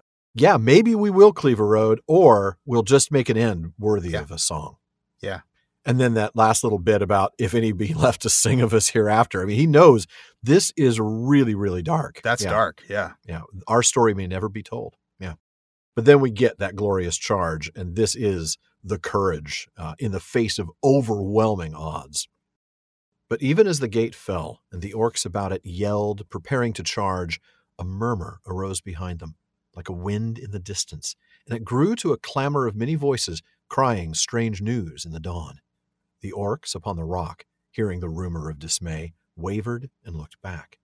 And then, sudden and terrible, from the tower above, the sound of the great horn of Helm rang out. All that heard that sound trembled. Many of the orcs cast themselves on their faces and covered their ears with their claws. Back from the deep the echoes came, blast upon blast, as if on every cliff and hill a mighty herald stood. But on the walls men looked up, listening with wonder, for the echoes did not die. Ever the horn blasts wound on among the hills. Nearer now and louder they answered one to another, blowing fierce and free. "Helm! Helm!" the riders shouted. "Helm is arisen and comes back to war! Helm for Theoden King!" And with that shout the king came. His horse was white as snow, golden was his shield, and his spear was long. At his right hand was Aragorn, Elendil's heir. Behind him rode the lords of the house of Eorl the Young. Light sprang in the sky, night departed. "Forth, Eorlingus!" With a cry and a great noise they charged. Down from the gates they roared. Over the causeway they swept, and they drove through the hosts of Isengard as a wind among grass. Behind them, from the deep, came the stern cries of men issuing from the caves, driving forth the enemy. Out poured all the men that were left upon the rock, and ever the sound of blowing horns echoed in the hills. On they rode, the king and his companions. Captains and champions fell or fled before them. Neither orc nor man withstood them. Their backs were to the swords and spears of the riders, and their faces to the valley. They cried and wailed, for fear and great wonder had come upon them with the rising of the day. Man. That is I love it. Such a great moment. And, we're going to actually be there in the narrative. I know, before in too no long. time, man. Yeah. I really actually kind of hesitated for that exact reason. I thought, well, we're going to be there soon enough. But no, this is classic courage. It is classic courage. And you're so right with what you said about, Theoden losing all hope. When he rides out, as you said, he has no hope that he is going to survive. He has no hope that there is even going to be anyone left after all this, because orcs, from where he stands, it just looks like orcs are just going to overrun the world. Yeah, exactly. All men will be destroyed. We're trapped here in Helm's Deep, and all of us are going to be wiped out for sure. Yeah. Yeah. This is complete lack of hope. And yet he still goes out. He still meets the challenge. That's right. He has the courage. And what happens? They're victorious. Yeah. And so it just kind of goes to show, what is the thing we've talked about with despair before? Don't despair, because you don't know what's going to happen. And that's the thing we see here. He does lose hope, but he doesn't reach despair. True. Right? What would Denethor do here? He wouldn't get on a horse and ride out and charge. True. He would stay, and he would probably light some sort of pyre and, I don't know, throw his son on it. I don't know what terrible thing he would do. No, that's true. I mean, I think that's like destructive despair. I think that we'll see in my next passage that you can have despair and you can just still go out there just to meet death. Yeah. In a very Germanic way. But I get what you're saying. It's Theoden doesn't completely despair the way the next person, the person in the next reading is going to despair. That's a fair point. Yeah. Yeah. It's such a powerful moment, though. It really is. We didn't really say it officially on mic, but we talked in preparing for this episode how we really wanted to focus on hope and courage against overwhelming odds. Right. And you really see that here. I mean, I think we've seen it in all the passages so far, but especially with this one, it really feels powerful with this one. There's so much in the way of the numbers, of the sheer unrelenting force of the orcs, of the hatred of the men of Dunland, that for over 500 years, these people have just bitterly hated the Rohirrim. Yeah. And every step of the way, it just seems to get worse and worse. They turn and they see the large numbers against them. Then they get to Helm's Deep and they find out that half the force there is either too old or too young. Yeah. Most have seen too many winters. Right. Oh, too few. Yeah. Yeah. Yeah, exactly. The devilry from Orthanc. I mean, it just every step of the way, it gets worse and worse. Yeah. And that's why we see Theoden, fretting in his prison. Yeah, and that's how he views this place. He actually doubts Gandalf's counsel, doesn't he? Yeah, he says, he does. Gandalf's counsel isn't sounding all that good right now. Yeah. And of course, Aragorn, Estel himself says, hey, don't. You might want to wait until the very, very end before you question his counsel. He is Gandalf. Especially now that he's Gandalf 2.0. Right. But it is all about that circle of light moment, the end worthy of song. Yeah. Is there a tiny sliver of hope in that you hope that you can at least tell a good story in dying? Yes. That's not much hope. Granted. It's not much. No, an end worthy of song is not a great hope. No. No. But it is very Germanic. It is. It's very Germanic. Yeah. It fits the Rohirrim, certainly. There were a few other things I kind of wanted to point out. The reason that when we're crafting these readings, or at least when I'm crafting these, I'm putting them together in chunks because I don't want to read for an hour. And the bits and pieces I chose were specific. There were some things like the fear that even secrecy wouldn't help, the sorrow for the loss of his people. I think, honestly, this is a little bit of him having some remorse over the fact that he's not been a very effective king lately because of the influence that Saruman had over him. A little bit of regret, maybe. Yeah, I think so. And then I love that moment where he recognizes Erkenbrand's valor. He likens him to Helm the Hammerhand and talks about his valor. Mm-hmm. I think Theoden right here is wanting to show that same valor now. He wants that opportunity. Yeah. It's an admirable trait. And now that he's no longer that, old man completely held captive basically in Medjugorje, that's what he wants to do. Yeah. Yeah. And then, of course, I really wanted to point out that hatred for the men of Dunland. I thought that was super important. I think that is super important. And I think it's easily forgotten, especially, for people who maybe have came to the books through the movies. Yeah. And you don't really see the Dunlandings too much at Helm's Deep in the movie. No, just a little bit. It's implied that they're there, but once you actually get into the battle scene, pretty much all you see is Uruk-hai. Yeah, the Uruk-hai. Yeah. And because it's the Dunlandings and they're mentioned really explicitly here, you're reminded that there is this ancient blood feud and grudge between the Dunlandings and the Rohirrim. And that somehow makes it feel even more hopeless to me, just because that you're not going to be able to win these people over. You're not going to be able to treat with these people. No, there will be no treating with them at all. Yeah. They will not leave, as Gamling says, until they capture the king or they die. Yeah. Well, Shawn, you've got a passage to read now, don't you? I do. My next passage, folks will see why I had to put it after Alan's passage. Yes. And, well, all right, I'm not going to lie. This is my absolute favorite passage in all of Lord of the Rings. I know. It's going to be a couple of years before we get to it in the narrative. So I'm just doing That's this fair. Today because I have a chance. I'm going to take it. Because it's a great hope and courage moment, isn't it? Especially as we talked about earlier, in the face of overwhelming odds. It is. That's really what this is. Yeah. Absolutely. So this is from Book 5, Chapter 6, The Battle of the Pelennor Fields. I'm going to read almost from the beginning of the chapter. In my opinion, this passage needs no introduction. But if you've been following the podcast for a few years, you may know that I like to call this one The Moment. This passage has no introduction. This passage needs no introduction. All right. Theoden, king of the Mark, had reached the road from the gate to the river, and he turned towards the city that was now less than a mile distant. He slackened his speed a little, seeking new foes, and his knights came about him, and Durnhelm was with them. Ahead, nearer the walls, Elfhelm's men were among the siege engines, hewing, slaying, driving their foes into the fire pits. Well nigh all the northern half of the Pelennor was overrun, and there camps were blazing. Orcs were flying towards the river like herds before the hunters, and the Rohirrim went hither and thither at their will. But they had not yet overthrown the siege, nor won the gate. Many foes stood before it, and on the further half of the plain were other hosts still unfought. Southward, beyond the road, lay the main force of the Haradrim, and there their horsemen were gathered about the standard of their chieftain. And he looked out, and in the growing light he saw the banner of the king, and that it was far ahead of the battle with few men about it. Then he was filled with a red wrath, and shouted aloud, and displaying his standard, black serpent upon scarlet, he came against the white horse and the green with great press of men, and the drawing of the scimitars of the Southrons was like a glitter of stars. Then Theoden was aware of him, and would not wait for his onset, but crying to Snowmane, he charged headlong to greet him.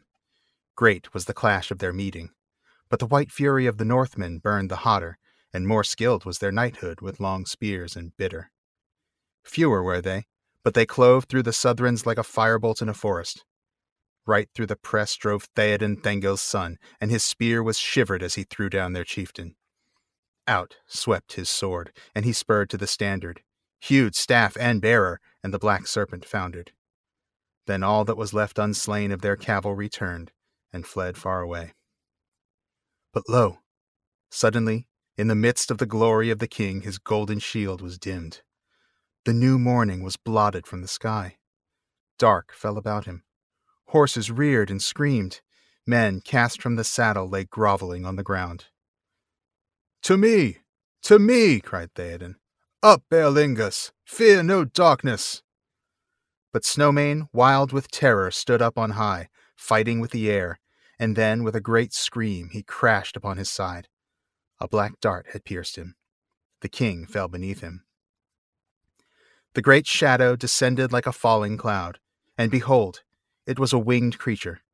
If bird, then greater than all other birds, and it was naked, and neither quill nor feather did it bear, and its vast pinions were as webs of hide between horned fingers, and it stank.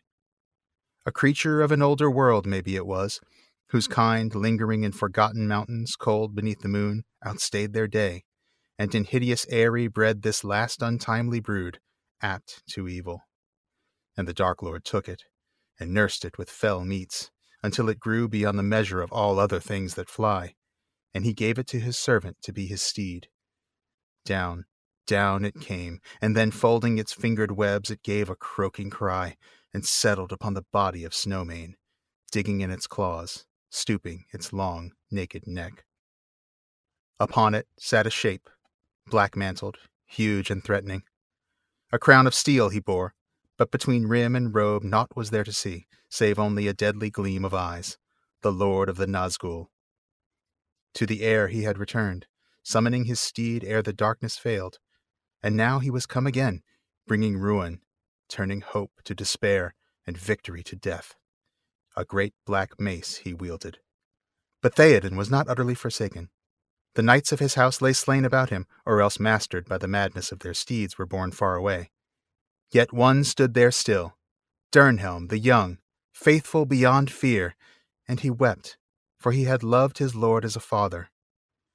Right through the charge Merry had been borne unharmed behind him until the shadow came, and then Windfola had thrown them in his terror, and now ran wild upon the plain.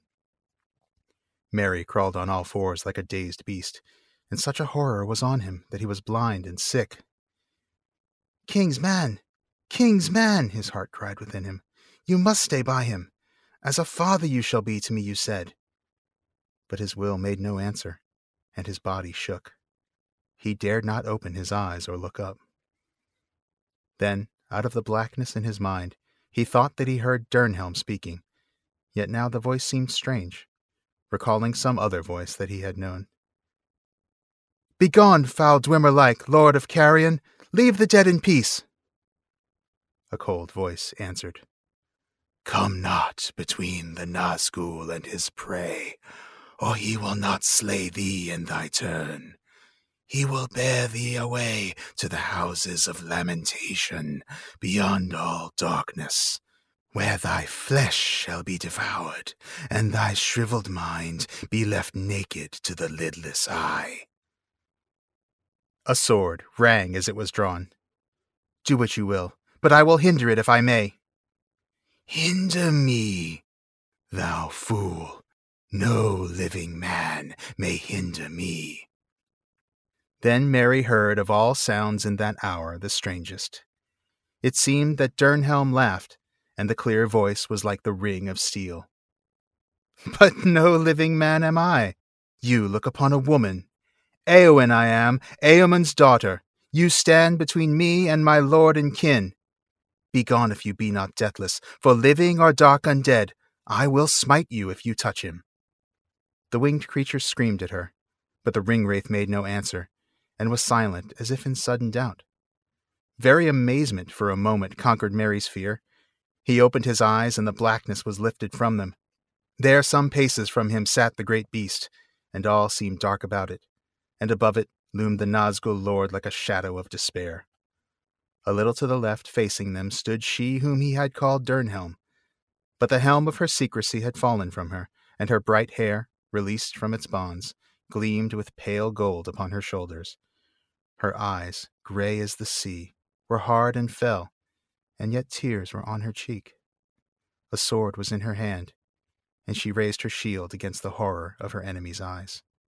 Éowyn it was, and Dernhelm also, for into Merry's mind flashed the memory of the face that he saw at the riding from Dunharrow, the face of one that goes seeking death, having no hope. Pity filled his heart, and great wonder, and suddenly the slow-kindled courage of his race awoke. He clenched his hand. She should not die, so fair, so desperate. At least she should not die alone, unaided. The face of their enemy was not turned towards him, but still he hardly dared to move, dreading lest the deadly eyes should fall on him. Slowly he began to crawl aside, but the black captain, in doubt and malice intent upon the woman before him, heeded him no more than a worm in the mud. Suddenly the great beast beat its hideous wings, and the wind of them was foul. Again it leaped into the air, and then swiftly fell down upon Éowyn, shrieking, striking with beak and claw. Still she did not blench. Maiden of the Rohirrim, child of kings, slender but as a steel blade, fair yet terrible. A swift stroke she dealt, skilled and deadly. The outstretched neck she clove asunder, and the hewn head fell like a stone. Backward she sprang as the huge shape crashed to ruin. Vast wings outspread, crumpled on the earth, and with its fall the shadow passed away. A light fell about her, and her hair shone in the sunrise. Out of the wreck rose the Black Rider, tall and threatening, towering above her. With a cry of hatred that stung the very ears like venom, he let fall his mace. Her shield was shivered in many pieces, and her arm was broken. She stumbled to her knees. He bent over her like a cloud, and his eyes glittered. He raised his mace to kill. But suddenly, he too stumbled forward with a cry of bitter pain, and his stroke went wide, driving into the ground. Merry's sword had stabbed him from behind, shearing through the black mantle, and passing up beneath the hauberk had pierced the sinew behind his mighty knee. "Éowyn! Éowyn!" cried Merry. Then tottering, struggling up, with her last strength, she drove her sword between crown and mantle as the great shoulders bowed before her. The sword broke, sparkling into many shards. The crown rolled away with a clang. Éowyn fell forward upon her fallen foe, but lo, the mantle and hauberk were empty. Shapeless they lay now on the ground, torn and tumbled, and a cry went up into the shuddering air and faded to a shrill wailing, passing with the wind, a voice bodiless and thin that died and was swallowed up, and was never heard again in that age of this world. Yeah, how did I know when the theme was hope and courage that we'd be reading this tonight? You know, it's got it all, really. I mean, you got the overwhelming odds with all these bad guys in front of them. Orcs to the left, Barad-dûr to the right. Yeah. Here I am stuck in the middle with, the Black Rider. With Merry. Yeah. I mean, the truth is, this is one of those classic moments because it is, Éowyn has ridden to Gondor with no hope. No hope. She specifically left because she had no hope. She had no hope, exactly. And she is referred to as desperate in this passage. Desperate literally means despairing. Yeah. And there are, I think, a couple of times in the book that she's described as having despair. Mm-hmm. That's right. She has no hope, but she has courage. She does. And her courage actually gives Merry courage. Yeah. We see that Merry's heart is the literal source of his courage. We see that pity filled his heart. Yeah. And it's ultimately out of love for Éowyn that he's spurred to action because he knows that she can't die here. He can't let her die. He can't let her face this enemy alone. Mm-hmm. And yet if he had, she probably would have died, but she still would have done so courageously. Well, that's true. His courage didn't change her courage. It just changed the outcome of her courage. Right, exactly. But they did feed each other. And they did, very much so, yeah. The death of the Witch King is very much a group effort. I don't think it would have happened if they had not both been there. That's correct. At that time. It took both of them, absolutely. Yeah. But boy, she has, talk about courage, total nerves of steel. I mean, ice water in her veins to stand up against the Witch King. Yeah. Be gone, foul Dwemer-like, and then... It's like Húrin telling off Morgoth, right? Yeah, exactly. Yeah. It's the Húrin-Morgoth moment. Yeah. It really is. It's pretty impressive stuff. Yeah. Amazing, amazing courage. And unlike the Húrin versus Morgoth moment, here she really doesn't have any hope. No. I think with Húrin, at least we saw, he has this hope that beyond the circles of the world, Morgoth won't be able to pursue him. I don't think Éowyn has any hope here because she hasn't had hope in days. No, it's true. In a way, she's seeking death. That's what Merry even says that, right? Yeah. She was seeking death, She's having seeking no hope. death, having no hope. Yeah. Yeah. It's very Beowulfian. It is. And Merry has seen it in her eyes, or his eyes, he thought at the time. Right. That's right. He knew that this is a person that has no hope. They're just going to fight and die. Yeah. The other thing I love is, so we talked about how this reminds us of Húrin and Morgoth. It also reminds me of Luthien and Morgoth in the passage I read earlier. Yeah. We know the Witch King's main weapon is fear, right? Right. And he tries very hard to intimidate her with this this threat. Oh yeah, the whole idea about your flesh is going to be devoured and you're going to be naked before the lidless eye. Left naked to the lidless eye. It's a very violating kind of threat, very much like we saw with Morgoth and Luthien. That's a good point. Yeah, I hadn't caught that. Yeah. And just like Luthien, she's not cowed by it. She's not at all. Whatever. Bring it, bro. Right. Yeah. Do what you will. I will hinder it if I may. That's right. And it's not like, go ahead and try, I'm going to kill you. No. It's not that degree of certainty that she's going to win. She's just... Not at all. I'll hinder it if I may. Right. The unspoken bit being, and maybe I won't be able to hinder it, and maybe I'll die, but at least I'm going to try. Right. And maybe I'll only hinder it for 3 seconds. Right. Yeah. Exactly. Yeah. Yeah. Man. What else? I mean... Wow. Even early on in the passage, I tried not to get too much Theoden stuff in there because I want to save that for you when we get there. But, yes. We got Theoden rallying his men to courage despite these overwhelming odds. To me, fear no darkness. And that touches on the fear being the main weapon of the Witch King, right? Mm-hmm. Speaking of fear, I noticed, by the way, that both his horse, Snowmane, and Windfola, the horse bearing Durnhelm and Merry, both of those, even though they're mighty horses, especially Snowmane, they're incapable of mastering their fear here. Courage, I don't know. I mean, are we saying that courage is something that horses can't really have? I don't know. Maybe not to the extent that men have. Maybe so. Yeah. I think instinct at some point kicks in. Self-survival, right? Self-protection. Self-preservation. And maybe that's, yeah. I don't want to get too philosophical about it, but maybe that's something, that's a mark of courage, is that you go and do this without regard to self-preservation, whereas animals are always going to put self-preservation first. Yeah. Wow. What a passage that is, though. Unbelievable. Yeah. I cannot wait till we get there. I know it's a couple seasons away, but oh my, it's such great stuff. I think you may have just read the entirety of the text for that episode. I have a feeling we're going to be spending it probably was a whole episode's worth. Yeah. It might have been, because I think we'll find so much to talk about here. We'll dive so deep into that. Yeah, no doubt about it. But for our last reading today, we're going to do something really special. We're going to do a joint reading from Tolkien's alliterative poem, which is also a play, The Homecoming of Beorhtnoth, Beorhthelm's son. And we recommend that you grab a pair of headphones for this next reading. Now, as a reminder to those who haven't read it, this poem is Tolkien's take on the Battle of Maldon. That was the battle where Beorhtnoth, the Anglo-Saxon lord, overcome by an abundance of, well, so we say, sportsmanship and overmode, overmastering That's one way pride. to put it. Yeah, it's very, we're just trying to be good sports, very chivalry, Yeah. Overcome by that and overmode, overmastering pride, allowed the Vikings to cross over to the mainland so they could have a fighting chance, instead of just keeping them trapped on the island they were on. Not surprisingly, Beorhtnoth was then slaughtered with his men. Oh, Beorhtnoth, you wild rascal, you. Well, the homecoming takes place after the battle, after all of that stuff. And it takes the form of a dialogue between two Anglo-Saxons, Torthelm and Tidwald, who've come to the battlefield after it's all over with a wagon to look for the body of Beorhtnoth and bring him back to the abbey to be buried. That's right. Now, Torthelm, also known as Tada, who'll be played by Alan today, is a youth, the son of a minstrel.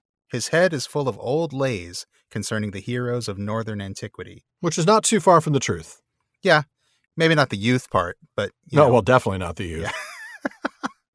And Tidwald, also known as Tida, played by yours truly, is an old farmer who's seen many battles and doesn't romanticize them quite as much. Yeah. Now, we're going to catch up to them a few pages into the dialogue when they have just found the body of their lord. And, well, we'll just say he's a few inches shorter than he used to be. Yeah, you could say that. And that's where we're going to pick up.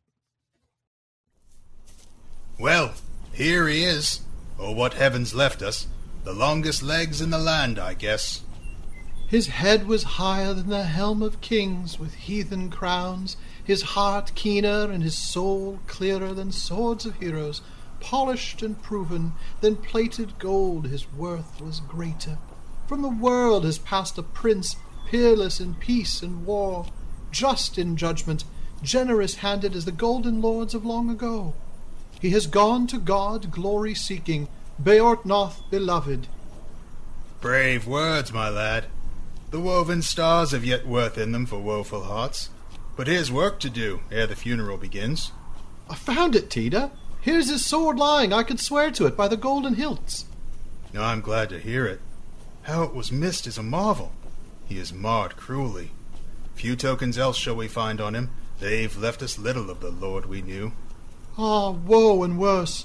The wolvish heathens have hewn off his head, and the hulk left us mangled with axes. What a murder it is, this bloody fighting. Aye, that's the battle for you. And no worse today than wars you sing of, when Froda fell and Finn was slain. The world wept then as it weeps today. You can hear the tears through the harps twanging. Come, bend your back. We must bear away the cold leavings. Catch hold of the legs. Now lift, gently. Now lift again.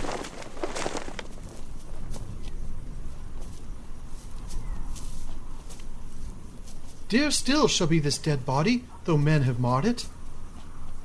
Now mourn forever, Saxon and English, from the sea's margin to the western forest, the wall is fallen. Women are weeping, the wood is blazing, and the fire naming as a far beacon. Build high the barrow his bones to keep, for here shall be hid both helm and sword, and to the ground be given golden corselet, and rich raiment, and rings gleaming, wealth unbegrudged for the well-beloved, of the friends of men first and noblest. To his hearth comrades, help unfailing. To his folk, the fairest father of peoples. Glory loved he, now glory earning. His grave shall be green, while ground or sea, while word or woe in the world lasted. Good words enough, Gleeman Totter. You labored long as you lay, I guess, in the watches of the night, while the wise slumbered. But I'd rather have rest in my rueful thoughts. These are Christian days, though the cross is heavy. Beartnoth we bear, not Beowulf here. No pyres for him, nor piling of mounds. And the gold will be given to the good abbot. Let the monks mourn him, and mass be chanted. With learned Latin they'll lead him home, if we can bring him back. The body's weighty. Dead men drag earthward. Now down a spell. My back's broken, and the breath has left me. If you spent less in speech, you would speed better. But the cart's not far, so keep at it. Now start again, and in step with me. A steady pace does it. You stumbling dolt, look where you're going! For the Lord's pity, halt, Tida. Here, hark now and look. Look where, my lad? To the left yonder. There's a shade creeping, a shadow darker than the western sky. They're walking, crouched. Two now, together, troll shapes, I guess, or hell walkers. They've a halting gait, groping groundward with grisly arms. Nameless nightshades, naught else can I see, till they walk nearer. You're witch-sighted to tell fiends from men in this foul darkness. Then listen, Tida. There are low voices, moans and muttering, and mumbled laughter. They are moving hither. Yes, I mark it now. I can hear something. Hide the lantern. Lay down the body and lie by it. Now stone silent. There are steps coming.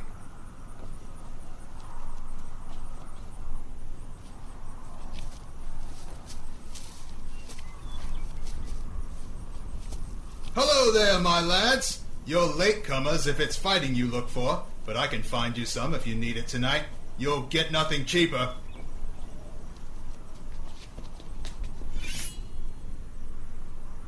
You snuffling swine! I'll slit you for it! Take your trove, then! Ho, Tida there! I've slain this one! He'll slink no more! If swords he was seeking, he soon found one, by the biting end. My bogey slayer! Bold heart would you borrow with Beartnoth's sword? Nay, wipe it clean and keep your wits. That blade was made for better uses. You wanted no weapon, a wallop on the nose or a boot behind, and the battle's over with the likes of these. Their life's wretched. But why kill the creatures or crow about it? There are dead enough around.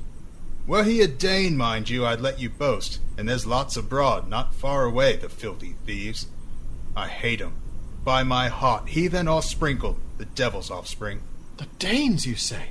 Make haste, let's go, I'd have forgotten. There may be more at hand, our murder plotting.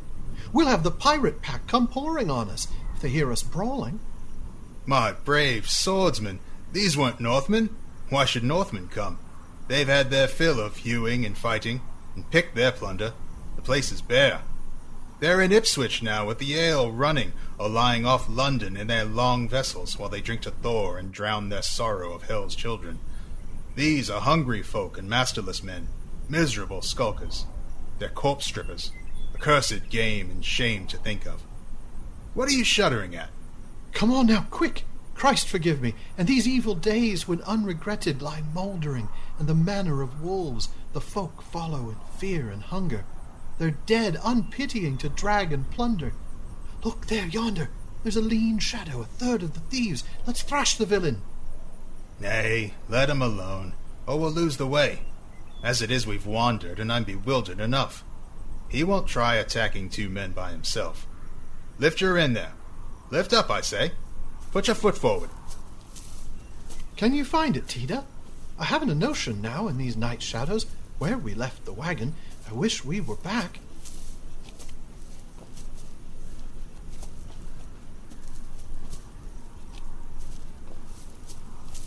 Walk wary, man. There's water by us. You'll blunder over the brink. Here's the Blackwater. Another step that way, and in the stream. We'd be like fools floundering, and the flood's running. We've come to the causeway. The cart's near it, so courage, my boy. If we can carry him on few steps further, the first stage is past.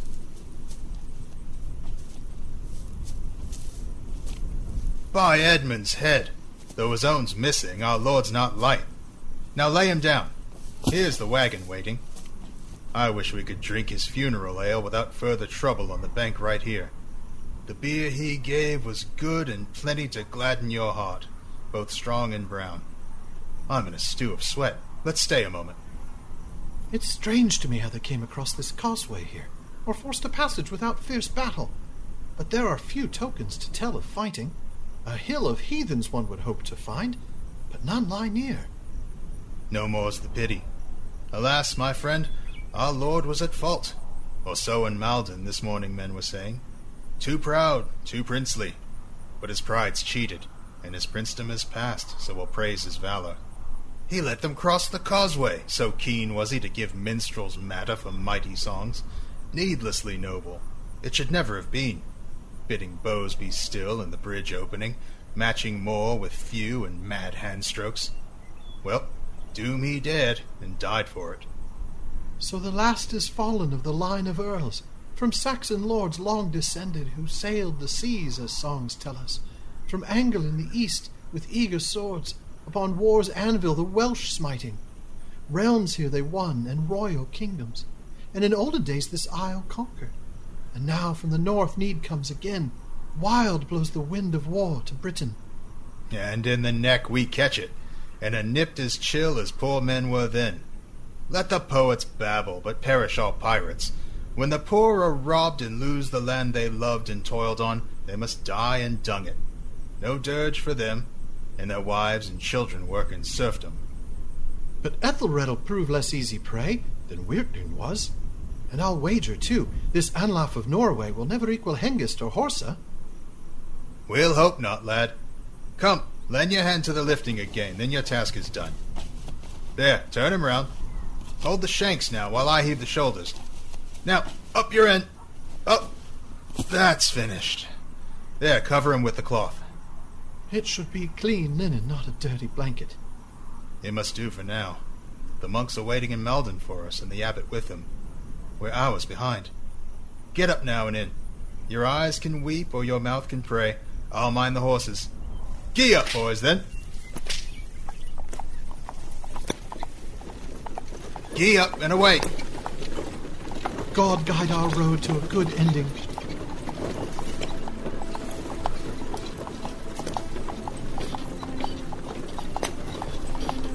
How these wheels do whine. They'll hear the creak for miles away over mire and stone.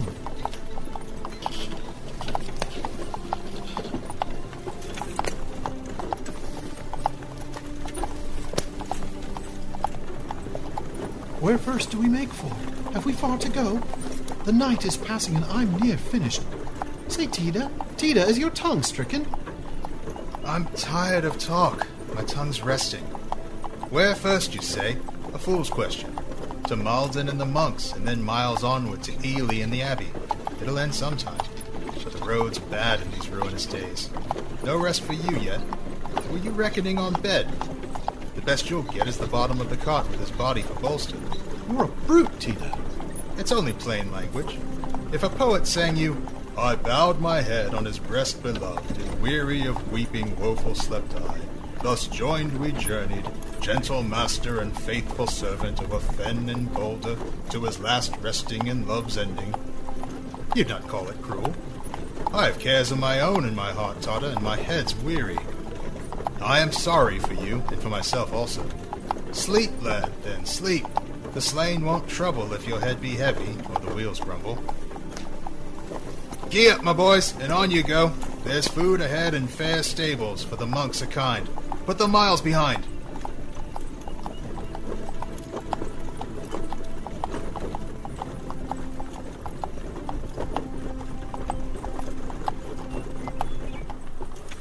There are candles in the dark and cold voices. I hear mass chanted for Master's soul in Ely Isle. Thus ages pass, men after men. Mourning voices of women weeping. So the world passes. Day follows day and the dust gathers. His tomb crumbles as time gnaws it. And his kith and kindred out of ken dwindle. So men flicker and the murk go out. The world withers and the wind rises. Candles are quenched. Cold falls the night.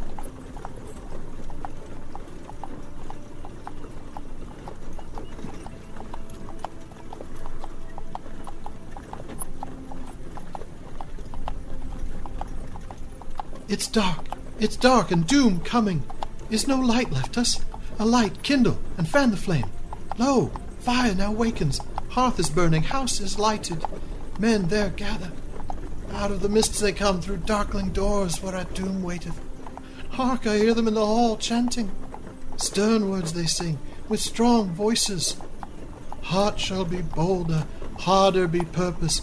More proud the spirit as our power lessens. Mind shall not falter, nor mood waver, though doom shall come and dark conquer.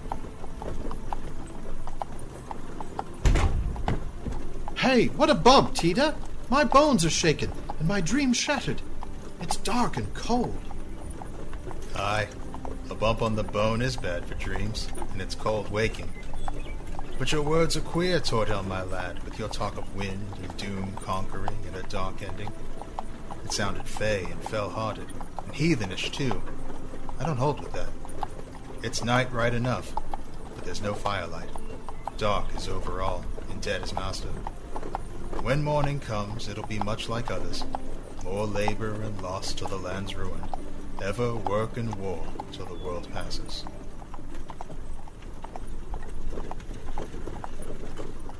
Hey! Rattle and bump over rut and boulder. The roads are rough, and rest is short for Englishmen in Ethelred's day.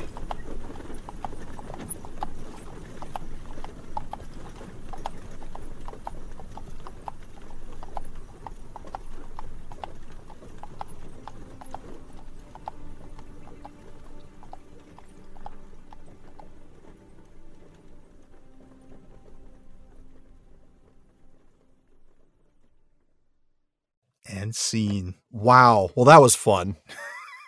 That was fun. I still am surprised that you gave me the younger guy. I take that as a compliment because I don't know. You know, I thought you'd enjoy, and I thought you'd do a really good job with some of the chanting and the elevated language that he uses. A lot of that. I mean, the whole thing's alliterative, but he has kind of over the top. Yeah.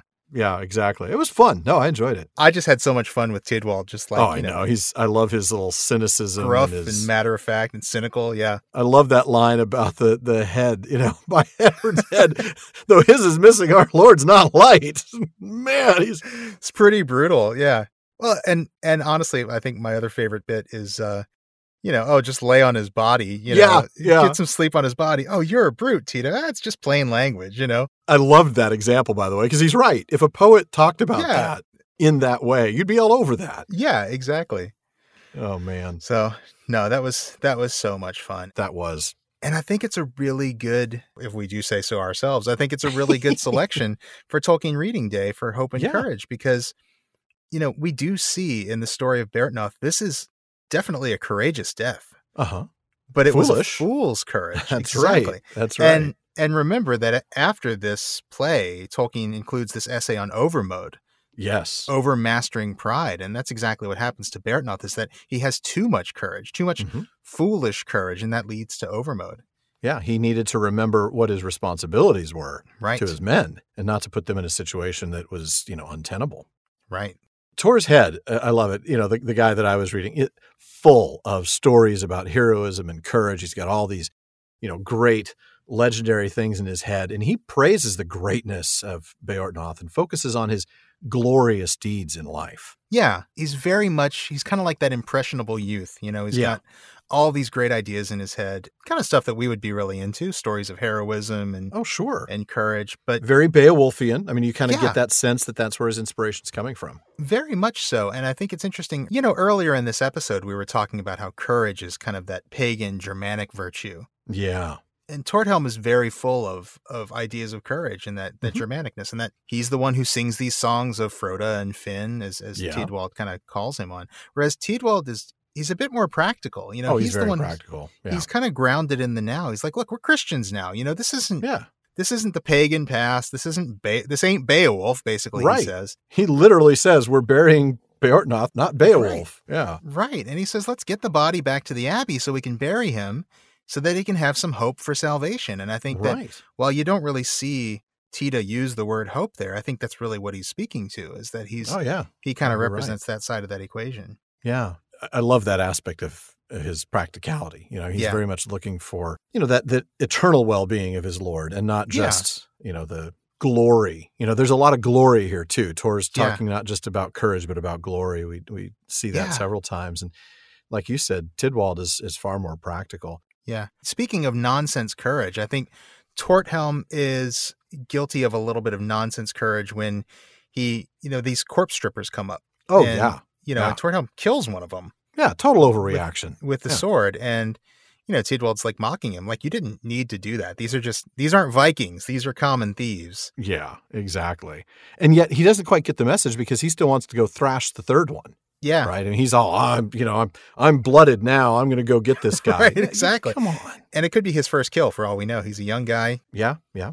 He's probably spent more time learning poems than fighting. Probably, yes. I think there's a little bit of simple courage in here too. Mhm. There's actually a moment where Tidwald tells Torthelm Mhm. to have courage. We're almost to the cart. We don't have to carry this heavy body much farther. Right. And we're not going to fall into the river. No. Yeah. And then, Tor discovers what we already know. The Vikings came across the causeway without a fight, and he really wonders how that could even be. Yeah, exactly. And so Tidwald just kind of tells him like what we already know. Like, Yeah.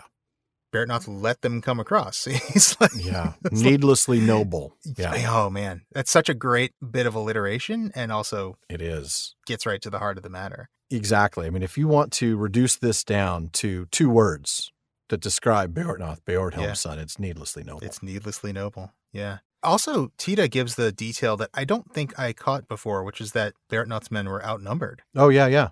Very much few so. to face many, yeah. Yeah. And that's the thing. For those of you unfamiliar with the Battle of Maldon, the Vikings landed on this island that was more like a spit of land connected by a very narrow little bit. Right. And they could only cross that in single file, which of course would be easily defensible. Just line up a bunch of archers. Should have been. Yeah. Should have been. And that was the whole thing. Beorhtnoth decided, well, we're going to have a fair fight, so let's let them come across, freely without stopping them, and then we'll have our fight.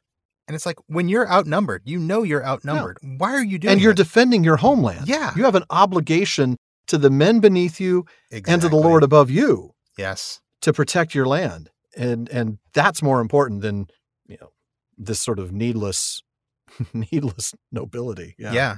Well, and you see the effect that it has on Torthelm and Tidwald as they're, as they're talking about the future, this had to feel kind of apocalyptic to them. The Vikings coming and raiding and, burning everything. Mm-hmm. And they have this very kind of apocalyptic discussion about the future, Oh, yeah. Will the Vikings, the Onlaf of Norway, will his guys take Britain from the Anglo-Saxons the way the Anglo-Saxons took it from the Welsh? Yeah. Sorry, and the Welsh are over in the corner going, yeah. Yeah, exactly. Please get rid of them. Yeah. We'll take it back. And so they have this, this little conversation. And, Torthelm, again, being the one full of all these ideas, this grandiosity in his head, is like, no, the Vikings can't do that. Oh, yeah. These aren't the Vikings of old. And, Right. Right. Tidwald's like, well, I hope. That's all we can hope. That's all we got is hope. We don't really know. No. Oh, Torthelm's bit about God guide our road to a good ending. I really like that because I think he's talking about more than safe passage back to the Abbey. I think he's actually talking about the future of England. Yeah, or at least the future of this kingdom, in this area. But I think also the future of England. You're right. Taken in context with those comments about the invading Vikings. The Vikings coming. Yeah, God the guide our road to a good ending. Yeah, it's sort of a... Wow, that's a good point. It's a prayer for deliverance, I think. Which would be hope, really, right? I mean, that's hope in its theological sense. Yeah, very hope much so. Hope that God will deliver them and protect them. Very much so. So he's got that, the Christian virtue of hope there. But then he gives this last speech, which I have to say, I think you nailed. Thank you for that. Oh, thank you. Very Beowulfian. Yeah. And it's almost like he's, like you said, he's dreaming, and I thought you did that well. But it's almost like he's channeling a vision, almost, it seems like. I think that's exactly what we're supposed to take that as, is he's sort of channeling this dark future, the doom coming. And yeah.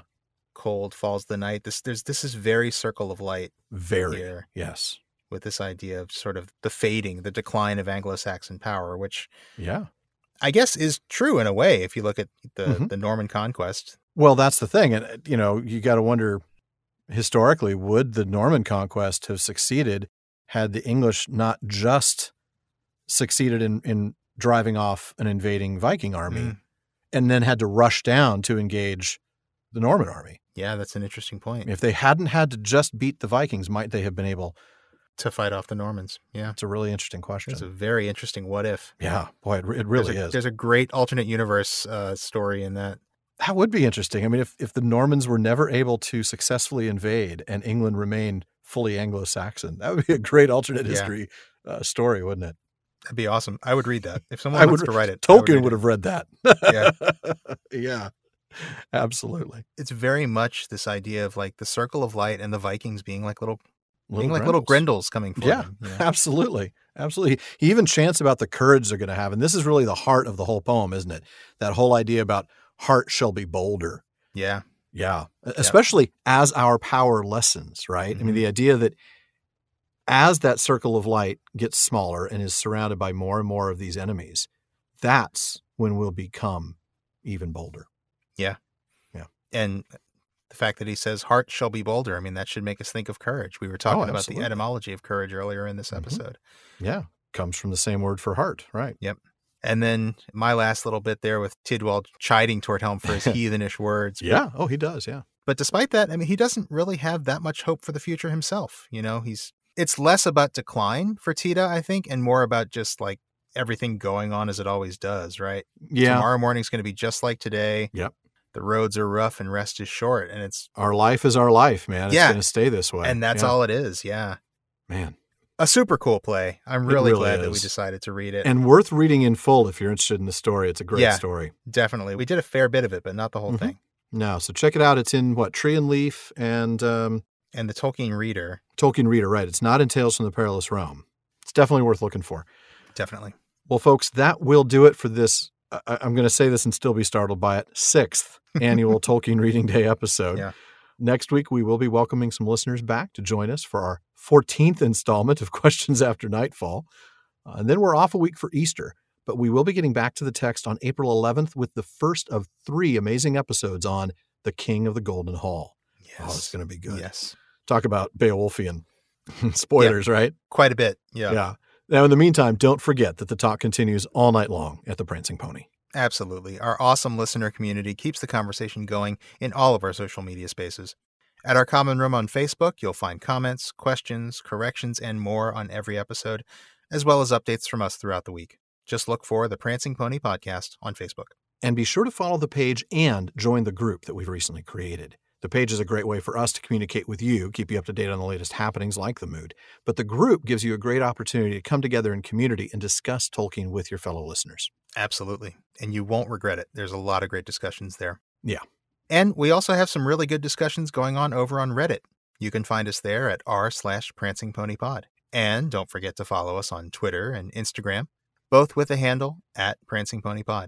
And finally, if you're enjoying the show, please share us and consider giving us a review on Apple Podcasts. Of course, if you want exclusive content like postscripts, full bonus episodes, live Discord events with me and Shawn, or episodes without digital ads, then check out patreon.com/prancingponypod, where you can support the show by joining the Fellowship of the Podcast. Now, let's see what messages Bartleman has brought us. Shawn? Well, I don't know about you, Alan, but I'm kind of tired from all the reading. It's been a long night, man. It has. But I think we have just about enough time and energy for one softball question. So here we go. Fair enough. Zach T. asked us, if you could learn more about one of Aragorn's adventures, which one and why? Do you want to start us out? I think I will.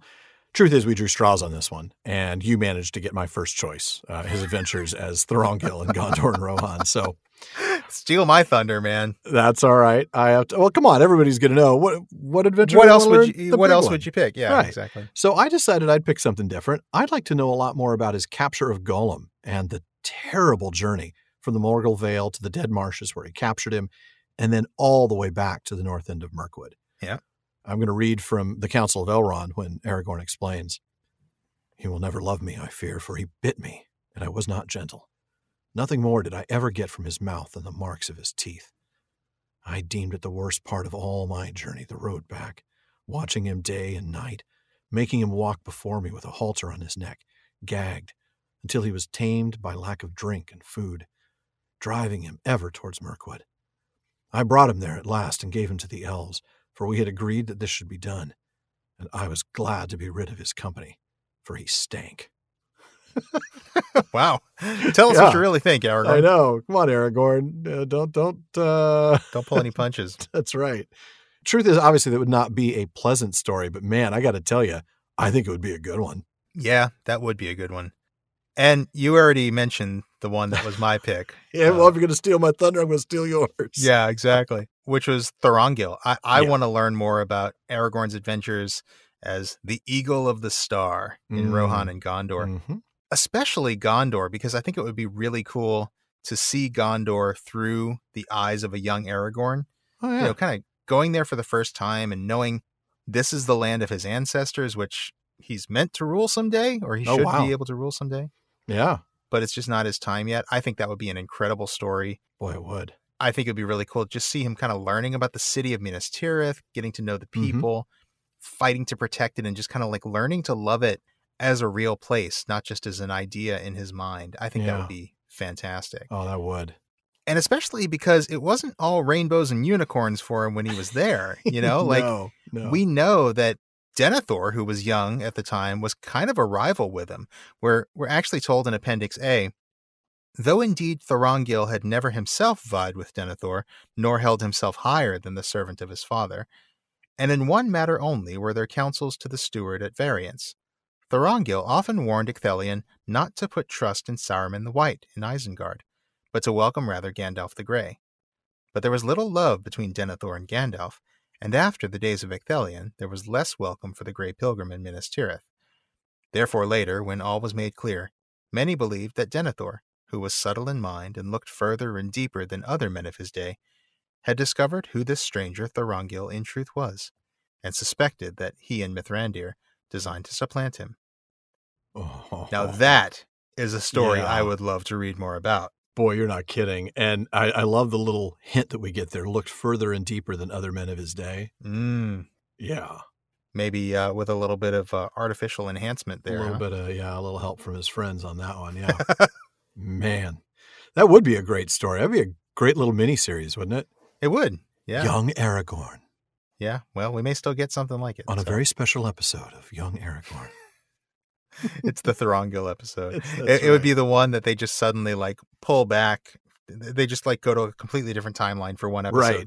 Totally different actors and everything. Yeah. Completely confusing. Well, folks, that wraps it up for another episode of the Prancing Pony Podcast.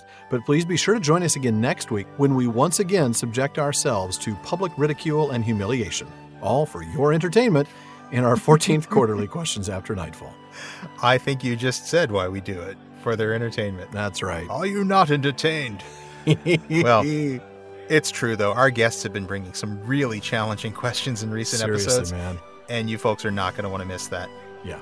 Now, as always, we want to take a moment to thank some truly important people, our patrons at the Círdan's contribution tier. They are DeMay in Alaska, James in Virginia, Tamsin in Minnesota, Chad in Texas, Lance in New Jersey, Paul in Colorado, Jerry in Texas, Bruce in California, Mario in Utah, Seth in Texas, Ella in California, Joseph in Texas, Kathy from North Carolina, Lori from Washington, Josh in Oklahoma, Carlos in California, Brian from the UK, Cameron in Nevada, Ned from Connecticut, Thad from Georgia, and Jerry from Washington. Folks, thank you all so much for your support. Seriously, and that list is getting so long that I'm going to be able to start writing our next episode while you're reading it. It's amazing. Seriously, yeah. Thank you, people, really. And we also want to thank the team that helps make our show better. That would include our research assistants, along with our Barlowman, Becca Davis, producer Jordan Rannells, social media manager Casey Hilsey, event and Patreon community coordinator Katie McKenna, and website guru Phil Dean. This show would not be what it is without our supporters and our teammates, so thank you all. Now, folks, be sure you don't miss any episodes of the Prancing Pony Podcast. Subscribe to the show through Apple Podcasts, Spotify, or your favorite podcast app. And one last thing as always, don't forget to send your thoughts, comments, and, well, most of all, what you're reading for Tolkien Reading Day to Barlowman at theprancingponypodcast.com. Barliman is a lot more reliable these days, but we do get a lot of mail. So we'll get to you as soon as we can, and your question or comment may be featured on a future episode. As always, this has been far too short a time to spend among such excellent and admirable listeners. But until next time. Farewell, friends.